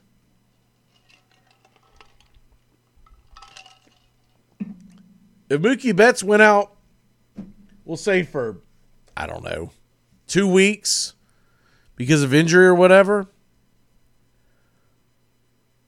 the Dodgers would keep on clicking. But we've seen what happens when Freddie Freeman comes out of the lineup. He is the straw that stirs the drink. Excuse me. Got tongue-tied there. As good as Ozuna was, I would have had to have give it to Freddie Freeman over him because I don't think Ozuna does Ozuna 2020 things without Freddie Freeman leading the way. But I can't necessarily say that for Machado. And I damn sure can't say it for Mookie Betts. The playoff MVP? Yeah, give me Mookie Betts. But he keeps getting overlooked about the fact that Freddie Freeman's a pretty damn good defender. And I kept hearing these pundits on MLB Network trying to tell you that, well, the defense separates him because he's elite right fielder. He is an elite right fielder. Freddie Freeman's an elite first baseman. I mean, I think Freddie Freeman probably should have won the Gold Glove. They gave it to Rizzo. Real quick on that, let's go to the Silver Sluggers and Gold Gloves, and then we'll move on. Just want to make sure everyone knows who won everything. In the American League, Silver Slugger, you got Salvador Perez, Jose Abreu, DJ LeMahieu, Jose Ramirez, Tim Anderson, Teoscar Hernandez, Eloy Jimenez, Mike Trout, and Nelson Cruz. In the National League, Silver Slugger Award, we ended up with 4 Atlanta Braves. d'Arnaud, Freddie Freeman, Acuna, and Marcell Ozuna. Other guys were, second base was Donovan Solano, Machado and Tatis, Mookie Betts of the Dodgers, and Juan Soto. In the Gold Gloves, real quick, in the American League, Roberto Perez, Evan White, Cesar Hernandez, Isaiah Kiner-Falefa of the Rangers. I guarantee you that's a name that probably 95% of baseball fans are like, who? J.P. Crawford of the Mariners at short, Gordon, Luis Robert, Joey Gallo and Griffin Canning were the American League. In the National League, Max Fried was the lone Brave to get a Gold Glove award, so I thought that was pretty cool. Tucker Barnhart, catcher, Anthony Rizzo, Colton Wong, Nolan Arenado, Javi Baez. In the outfield, you had Tyler O'Neill of the Cardinals, Trent Grisham of the Padres, and Mookie Betts of the Dodgers. And the Platinum Glove winners, and this meant that they are the best defensive players in all of base, in their entire league. It's kind of a new one. Alex Gordon won it for the American League. Remember, he's retiring. And Nolan Arenado of the Rockies. If Alex Gordon want to come back the next couple of years and play off the bench as a platoon guy and a guy who could make a run in the playoffs as a defensive specialist, he could darn well do it. But I think Alex Gordon's ready to ride off into the sunset, and so that's why you have that. The Masters. The plan today was at this time we were going to look at the scores and keep the scoreboard update. But if you're just joining us, what's going on is that the Masters has been delayed. There were it looks like to me that one hole got played through at the very beginning. So we do technically have a scoreboard. Lucas Glover, C.T. Pond, Connors, Howell, Jazz, Jawatnarayan.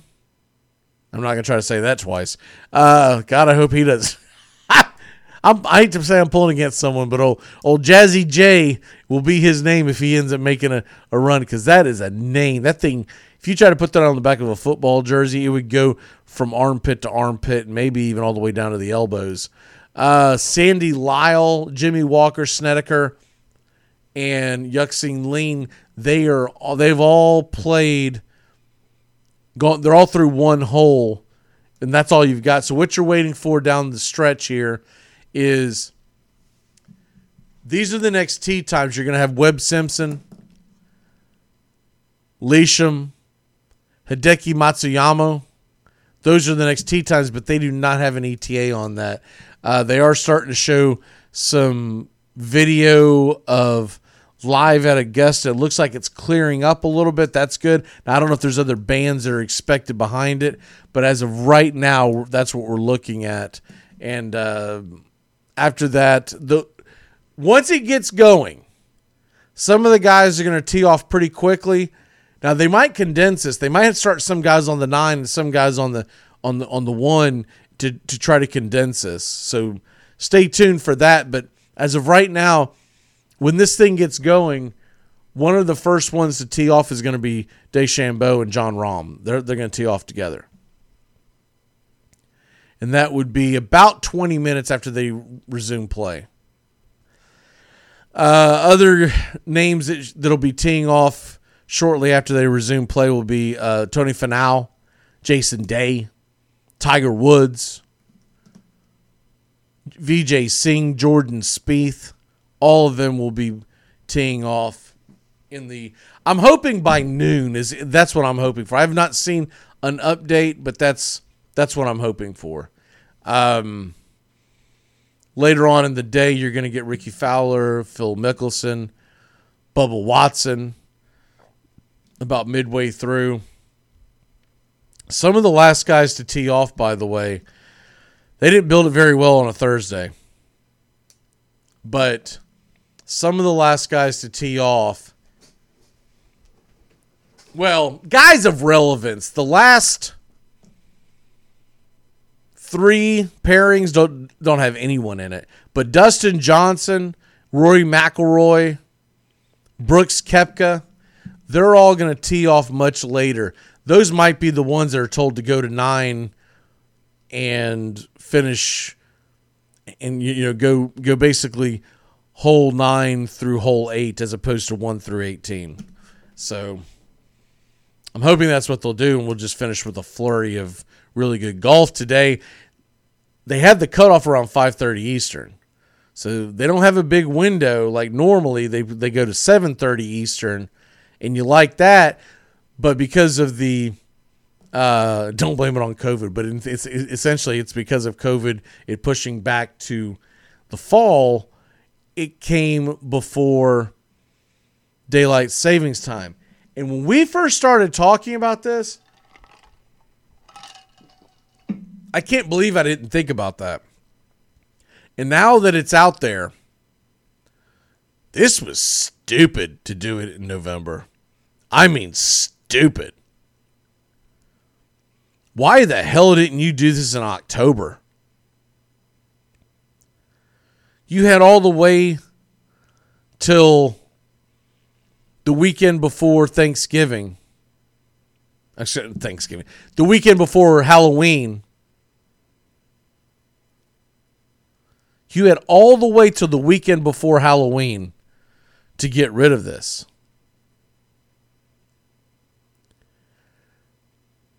And you could have played it all the way.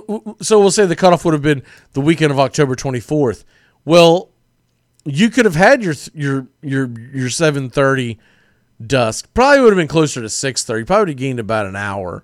Because let's be honest, when you're doing it in the spring, the days are just longer in general. It's not just the time period. So we'll say 6 o'clock-ish. You could have played till 6:30. Maybe even as late as 7 p.m. Eastern. But you probably would have been fighting the daylight. So we'll say 6:30. To push it to past daylight savings time was insane. By the way, they're showing the radar. It looks like Ada is starting to leave us. So that is a good thing. It's essentially sitting over Jacksonville, but most of the hard, heavy rain and winds have gone through. You know, we're still getting some rain out there. By this evening, by the time the Titans game kicks off, Titans and Colts tonight on Thursday night, this should be out into the North Atlantic. And once it gets out there, I saw the timeline of it. Man, it's going to get to booking. Once it gets off the land and gets into that jet stream, it is going to get to booking across the North Atlantic. It might even hit up into the United Kingdom area, but by then it's going to be colder water, and you're probably looking at, you know, just what you typically expect when you see the United Kingdom, gray skies and rain, but it's going to get to booking. Right now they have a flash flood advisory, by the way, all through the Carolinas. So all that should be going through Georgia is the whole point of this. I'm not trying to turn this into a meteorology show because I'm obviously not qualified. I am always fascinated by tornadoes, hurricanes, natural disasters. You can get me sucked into watching the Weather Channel for hours when one is going on. But the whole point of what I'm getting to is that we should start getting some golf, I think, in the next couple hours. I'm hoping by noon. By lunchtime, can we get some golf going by lunchtime? I think it's possible. I think the Weather Channel's missing out on the fact that they should really be focusing on that area. They keep focusing on other areas, Florida, North Carolina. They need to be focusing on Augusta, Georgia. That's where everyone cares about right now. But those are the big tea times that we're waiting for. Let's go ahead and take a quick break, because when we come back, we're going to talk a little fantasy football about tonight's game. Who should you start and who should you bench? Who should you be scared of starting and who should you not be sleeping on? As well as why I think this division's going to get away from a certain team in a hurry. We'll be back in a flash here on the Armchair Quarterbacks. Keep it locked in here to CBS Sports Radio, the Armchair Quarterbacks app, and we're on Facebook Live every day. You threw my sandwich away. My sandwich! My sandwich! After these messages, we'll be right back. Top Gun Supply is the friendly gun shop. They are a Glock Blue Label dealer for military and first responders. So stop on by at Top Gun Supply at 525 State Road 16, 10 a.m. to 6 p.m. Monday through Saturday. The Friendly Gun Shop, proud sponsor of the Armchair Quarterbacks. Well, the south side of Chicago. You're listening to the Armchair Quarterback Show. We're here weekdays. Drive time? Find the Armchair Quarterback Show on Facebook today. Rock this funky joint.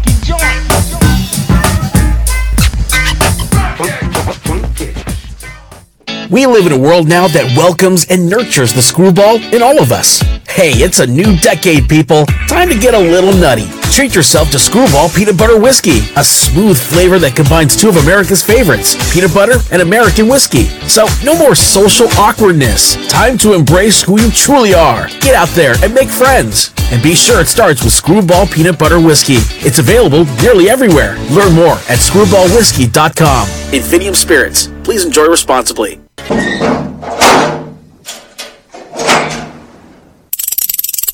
You're talking about a bunch of unproven kids who were in the prom. You know, literally, they were in the prom like 6 months ago at their high school. No, they weren't because they were on lockdown. Exactly.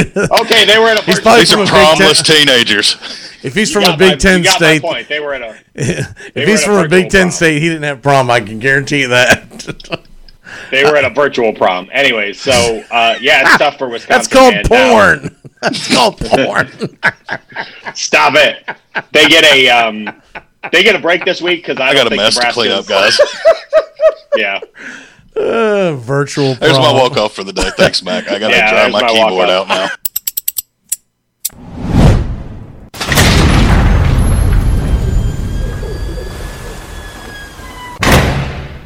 Armchair. That cool, refreshing feeling of Wrigley's Spearmint Gum puts a sparkle in your eye, a spring in your step, and makes things lots of fun. It's that little lift from Wrigley's Spearmint Gum. It's that little lift. Come on and get you some. That clean, fresh taste Wrigley's Spearmint's got. 5 seconds left in the game. Do you believe in miracles? Yes! Unbelievable! To the other side of the cantina, I asked the guy why he's so fly. He said, Funky Cole Medina.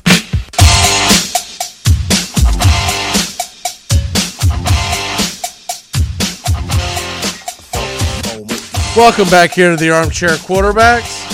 A good friend of the show, Brian, just chimed in about NBA free agency. We'll actually be doing NBA free agency tomorrow. A lot of stuff we're going to talk about the NBA.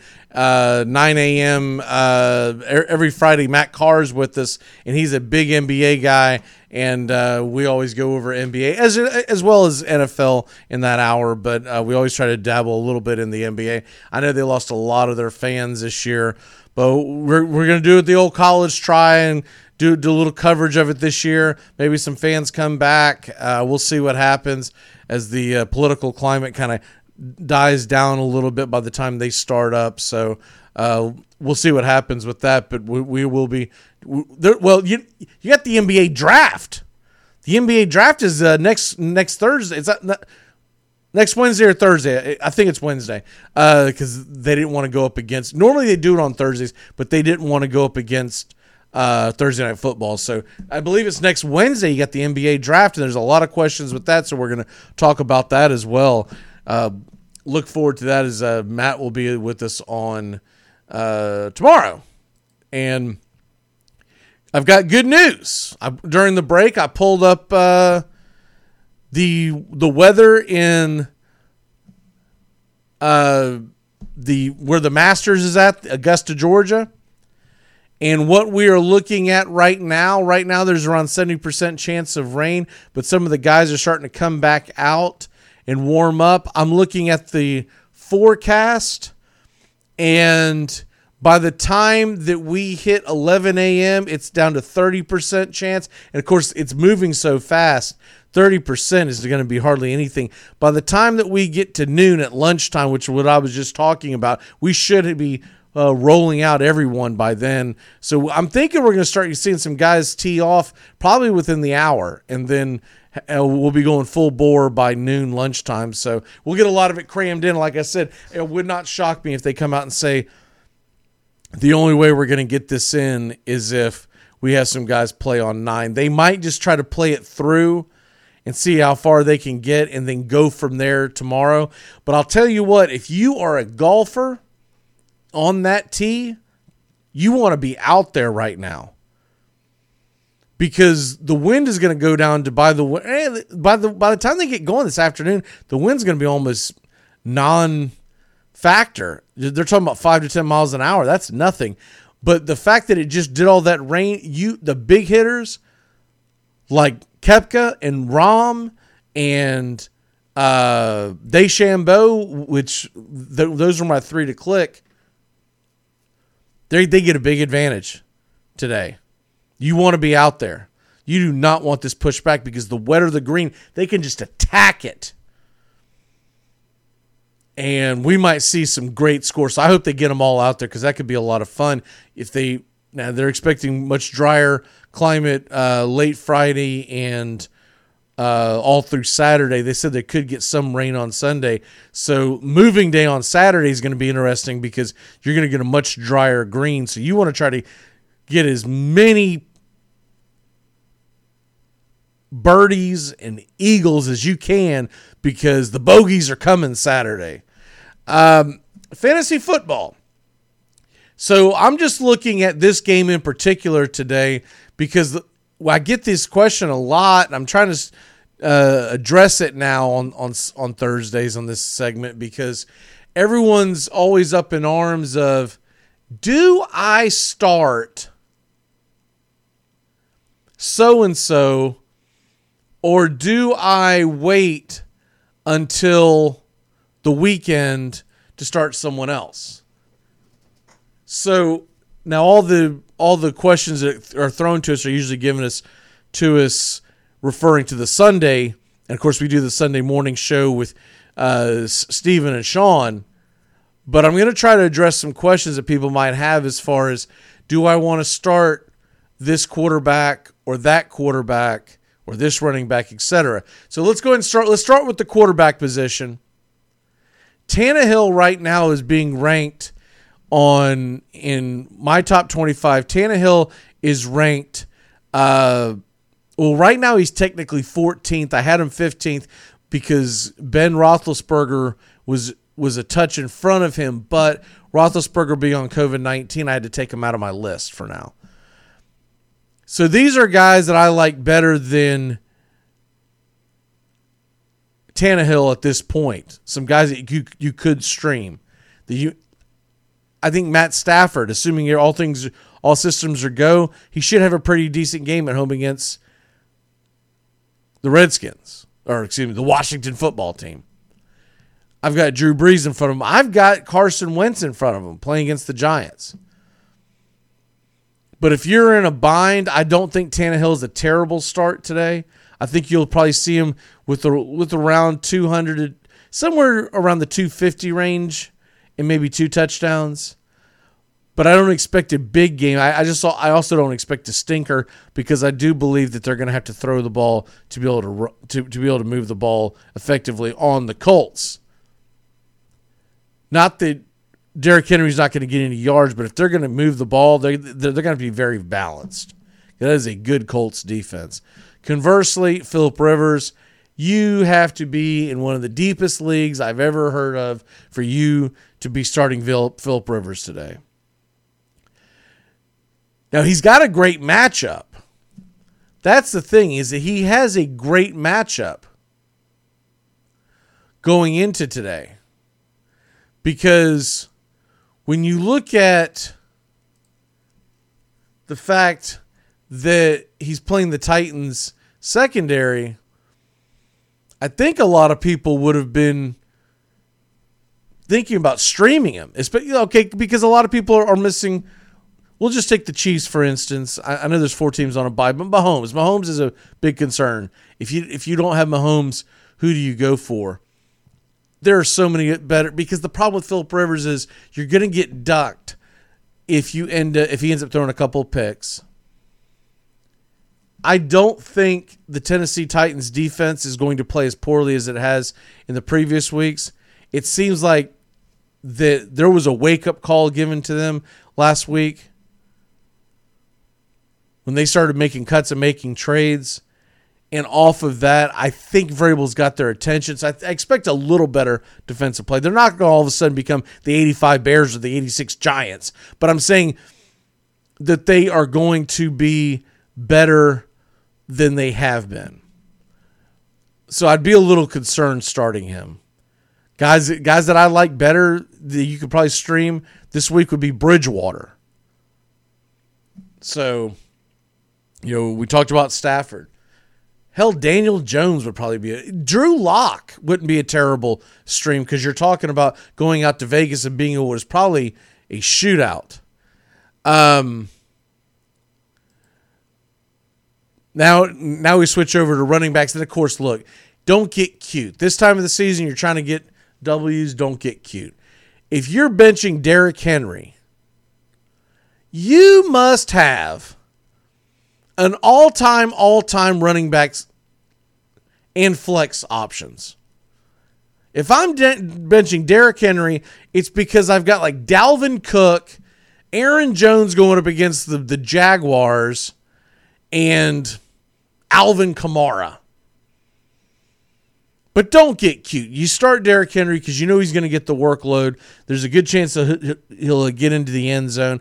I'm not expecting him to go the hell off and have 150 yards and 2 touchdowns like he's capable of doing. But I will say this: Derrick Henry shows up in the bright lights. You ever notice that the few games that Tennessee does get on national television for Thursday night or Monday night games a year, it seems like that's when the Derrick Henry show happens. Remember the 99-yard touchdown run against the Jaguars?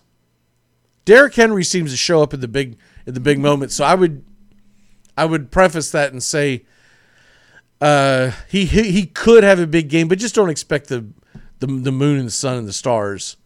But you don't bench Derrick Henry. Now the running back situation in Indianapolis, that is an absolute nightmare. And I do believe they're going to throw more than they're going to run. So if that's the case, I think you're going to be hard-pressed to be able to pick out of the lottery who the hell is going to win this game. I mean, who's going to dominate in the running game.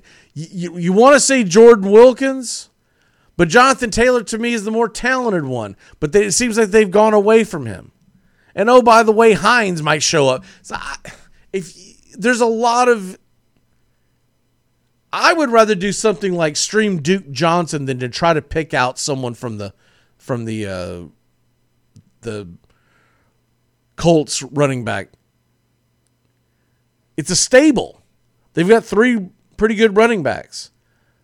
Not counting the fact that Marlon Mack got injured. Can you imagine that nightmare? But I will say this. If you are in a bind and you have to try to throw a dart, I would probably go with Jordan Wilkins. It seems like they're leaning on him around the end zone, and he'll be involved in the passing game as well. But I would try to steer clear of that.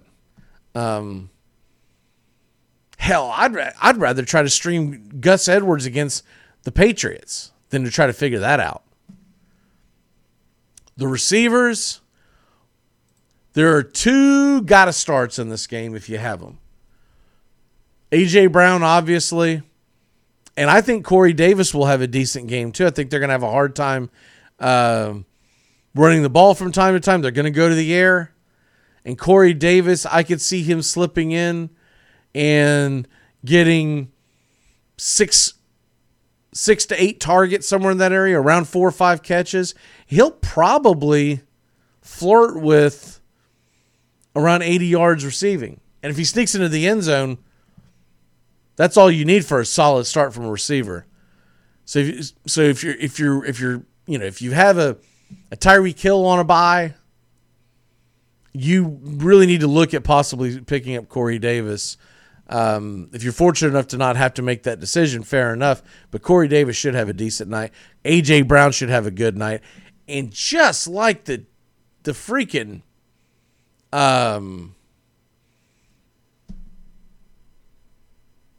the Colts running back field, the Colts receivers are a nightmare to figure out. They're an absolute nightmare. And they don't have anyone in particular that jumps out. I think the guy with the most upside, if I was going to have to throw a dart and hit one, would be Michael Pittman. Maybe if you're doing DFS, look at Michael Pittman. He came off an injury a couple weeks back, and he's playing okay. But this could be a game where Michael Pittman breaks out. You go to the tight ends, Jonnu Smith. I mean, until further notice, I think Jonnu Smith's a guy that I'm going to put in most games. I get that he hasn't had the biggest weeks for here recently, and the Colts have a good linebacking core. But Jonnu Smith will be a part of that passing game. And if they get the running game going, that is a hard combination to stop. And that's usually, when they do get the running game going, that's usually when they slip Jonnu Smith into the secondary. And he's a guy that can, but Jonnu Smith's one of those rare tight ends that when he gets the ball in space, he can take it to the house. Mo Alley Cox, I'm a little more on the fence with him. He's got a very good matchup in the Tennessee Titans. They do give up a lot to tight ends, but the problem is the Chargers have not shown that the Colts have not shown that they're willing to make Mo Alley Cox the only tight end involved. So you got timeshare issues. He's also banged up, but they do expect him to play. I would sincerely just stay away from Mo Alley Cox. But between him and Trey Burton and Dallas, I mean, I don't know what I would do there. So, there you have it for that. As far as the defenses go, I don't like going up against the Tennessee Titans offense, so I would be a little hesitant to start the Colts defense. If it's not big time, if it doesn't matter, your points given up is not a big deal, then you could start them. But the Tennessee Titans defense against the Colts, they could get a pick here or there, but I think it's very middle of the road. I have both of these defenses tonight, and their matchups is middle of the road. On my rankings right now, I've actually got the Titans a little ahead of the Colts. I've got the Titans sitting barely in my top 10 just because they're playing against Phillip Rivers. They could get some picks. And then, of course, the Colts, I have them down to 15th because as good as they are talent-wise, they are facing a pretty good offense, and also long term, if you have the Colts defense, you got to figure out a plan B. I talked about their schedule coming up. They have a tough schedule, and it's going to be more. You're either going to be starting a defense you don't want to start, or you're going to be keeping them on the bench every single week. Look ahead.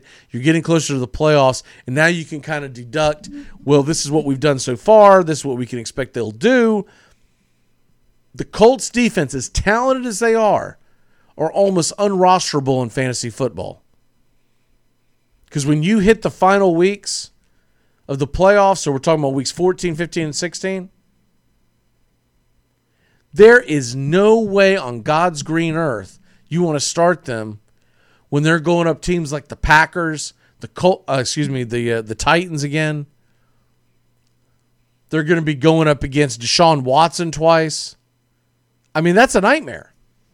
There was a league I thought about picking them up, and I looked at their schedule. was like, what the hell? I don't want this. This is be a headache and a half. It's because I was like, well, they got a bad matchup this week, but let's see what they got next week. Ah, crap. The Packers. Ah, crap. The Titans. And it just got worse and worse. I was like, by week 17, their only good matchup they have on defense is week 17, which most leagues don't have a week 17. So unless you have some goofy thing that happens there, the Colts, week 17,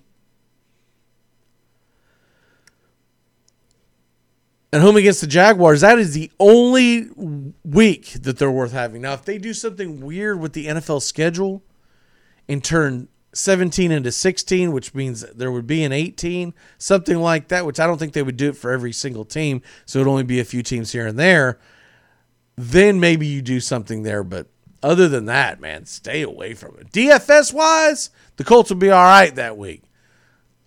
Season-long series? Hell no to the no. Let's get out of here. It's Masters Day, and we got a lot to watch along with the Titans versus the Colts. So we're going to go ahead and dip out of here on Turn Back Time.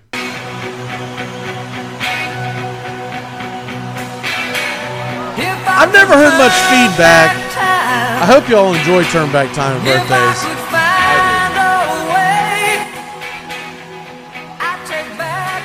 I always think that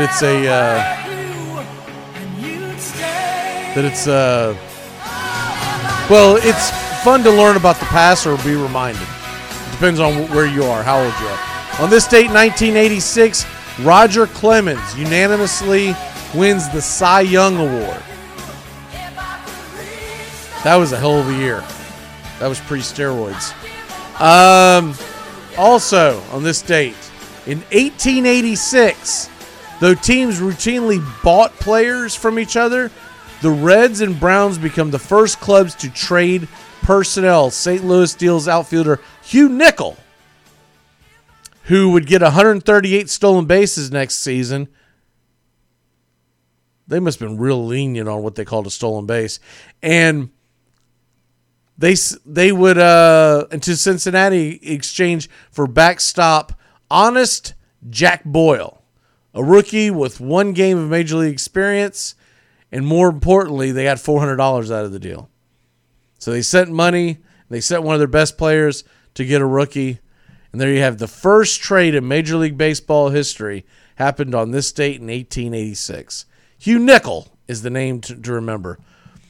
Also, on this date in 1920, this is not to be overlooked, is 100 years ago today. Man, do I feel old because I remember growing up reading about this, and now we're at the 100-year anniversary.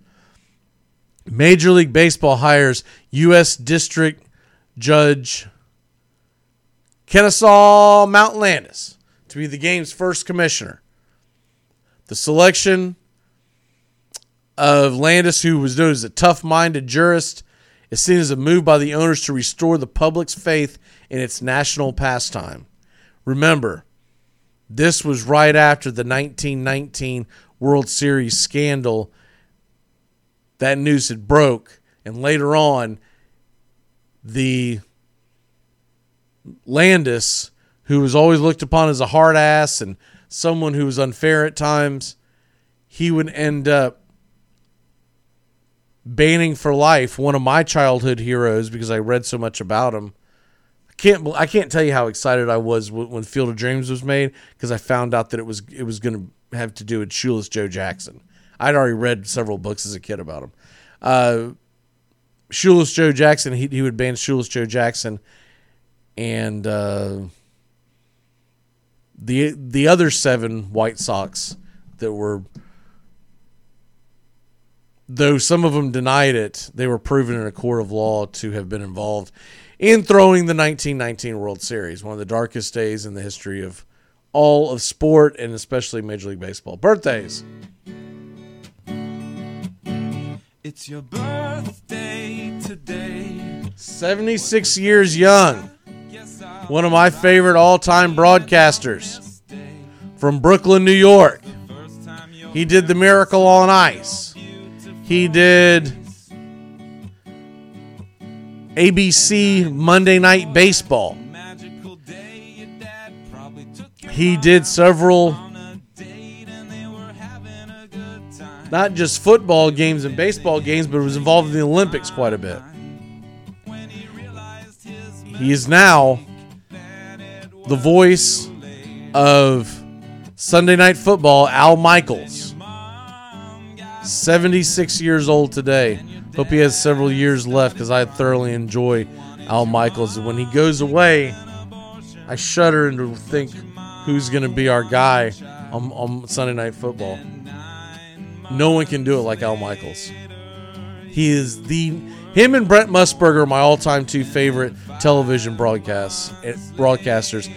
And when he retires, it's going to be a dark day because Chris Collinsworth is tolerable to me because of Al Michaels. And though Collinsworth may retire when Al Michaels retires, so he may not want to do it without Michaels. But, you know, we had Michaels with Madden, which was fun. And now we have Michaels and Collinsworth.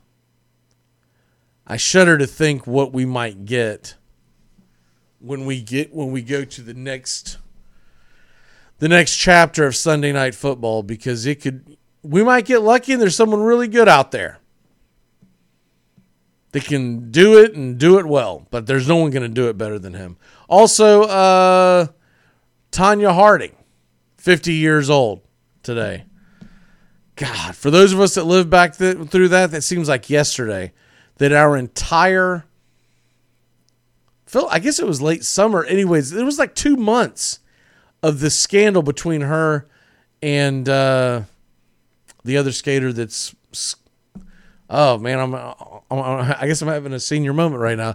I can see her face plain as day, but Tanya Harding got into the incident with going out and remember, she was the one involved in, I don't think she ended up being the one that did it, but she had the girl that she was going up against in the Olympics or Olympic trials take a pipe to her knee. Nancy Kerrigan, that's who it was. I just remember it. And of course, we always remember the oh why, and she's crying, and America felt sorry for her. And then they ended up competing, and then we all ended up seeing. It wasn't until after that we found out that she was behind it, but Oksana Bayul ends up winning it all. I think if Kerrigan doesn't get injured, Bayul does not win that. I think she was the better skater. Harding knew she was the better skater. She envied her. What a piece of work Tanya Harding has been. Also, Michael Moore, the ex-champion. I've told that story before, how we had to get him out of a bar one night. I'll probably tell that again down the road. We don't have time today. He is 53 years old. And Sammy Sosa is 52 years old. It's a lot of big names in sport having birthdays today. I'm trying to see if there. Oh, Jason Day. Jason Day's in action today. We'll go ahead and throw him out there. Jason Day's only 33 years old. I really thought he was a little older than that. I thought he was late 30s. So Jason Day, 33 years old. Have a good birthday, brother. Hopefully you go out there and put up a good number. We'll see you mañana on a Football Friday. Goodbye, sweetheart. Well, it's time to go. We're back tomorrow with another show. Well, unless we're fired, we'll talk to you then. Goodbye, sweetheart. Goodbye. Goodbye. Guys and gals, it's time to go. We'll see you on the next show. Same bat time, same bat channel. Thanks for listening to Armchair Quarterback Radio, your first choice for sports talk here on the First Coast. Armchair Quarterback Radio comes your way every day. Find Armchair Quarterbacks Radio on Facebook today. And don't forget to tap that app. The Armchair Quarterbacks app is free to download, and you can take us anywhere you go. You can hear the whole show every day on Armchair Quarterbacks app. Can I get another cigarette, please? Can I get another cigarette, please? Yeah, I know I live to regret it. Just give me another cigarette.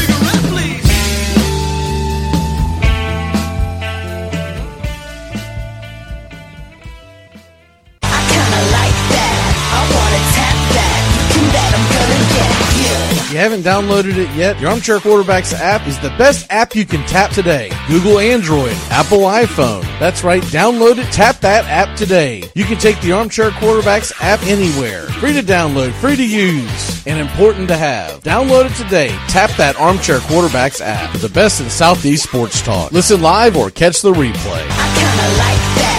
I wanna tap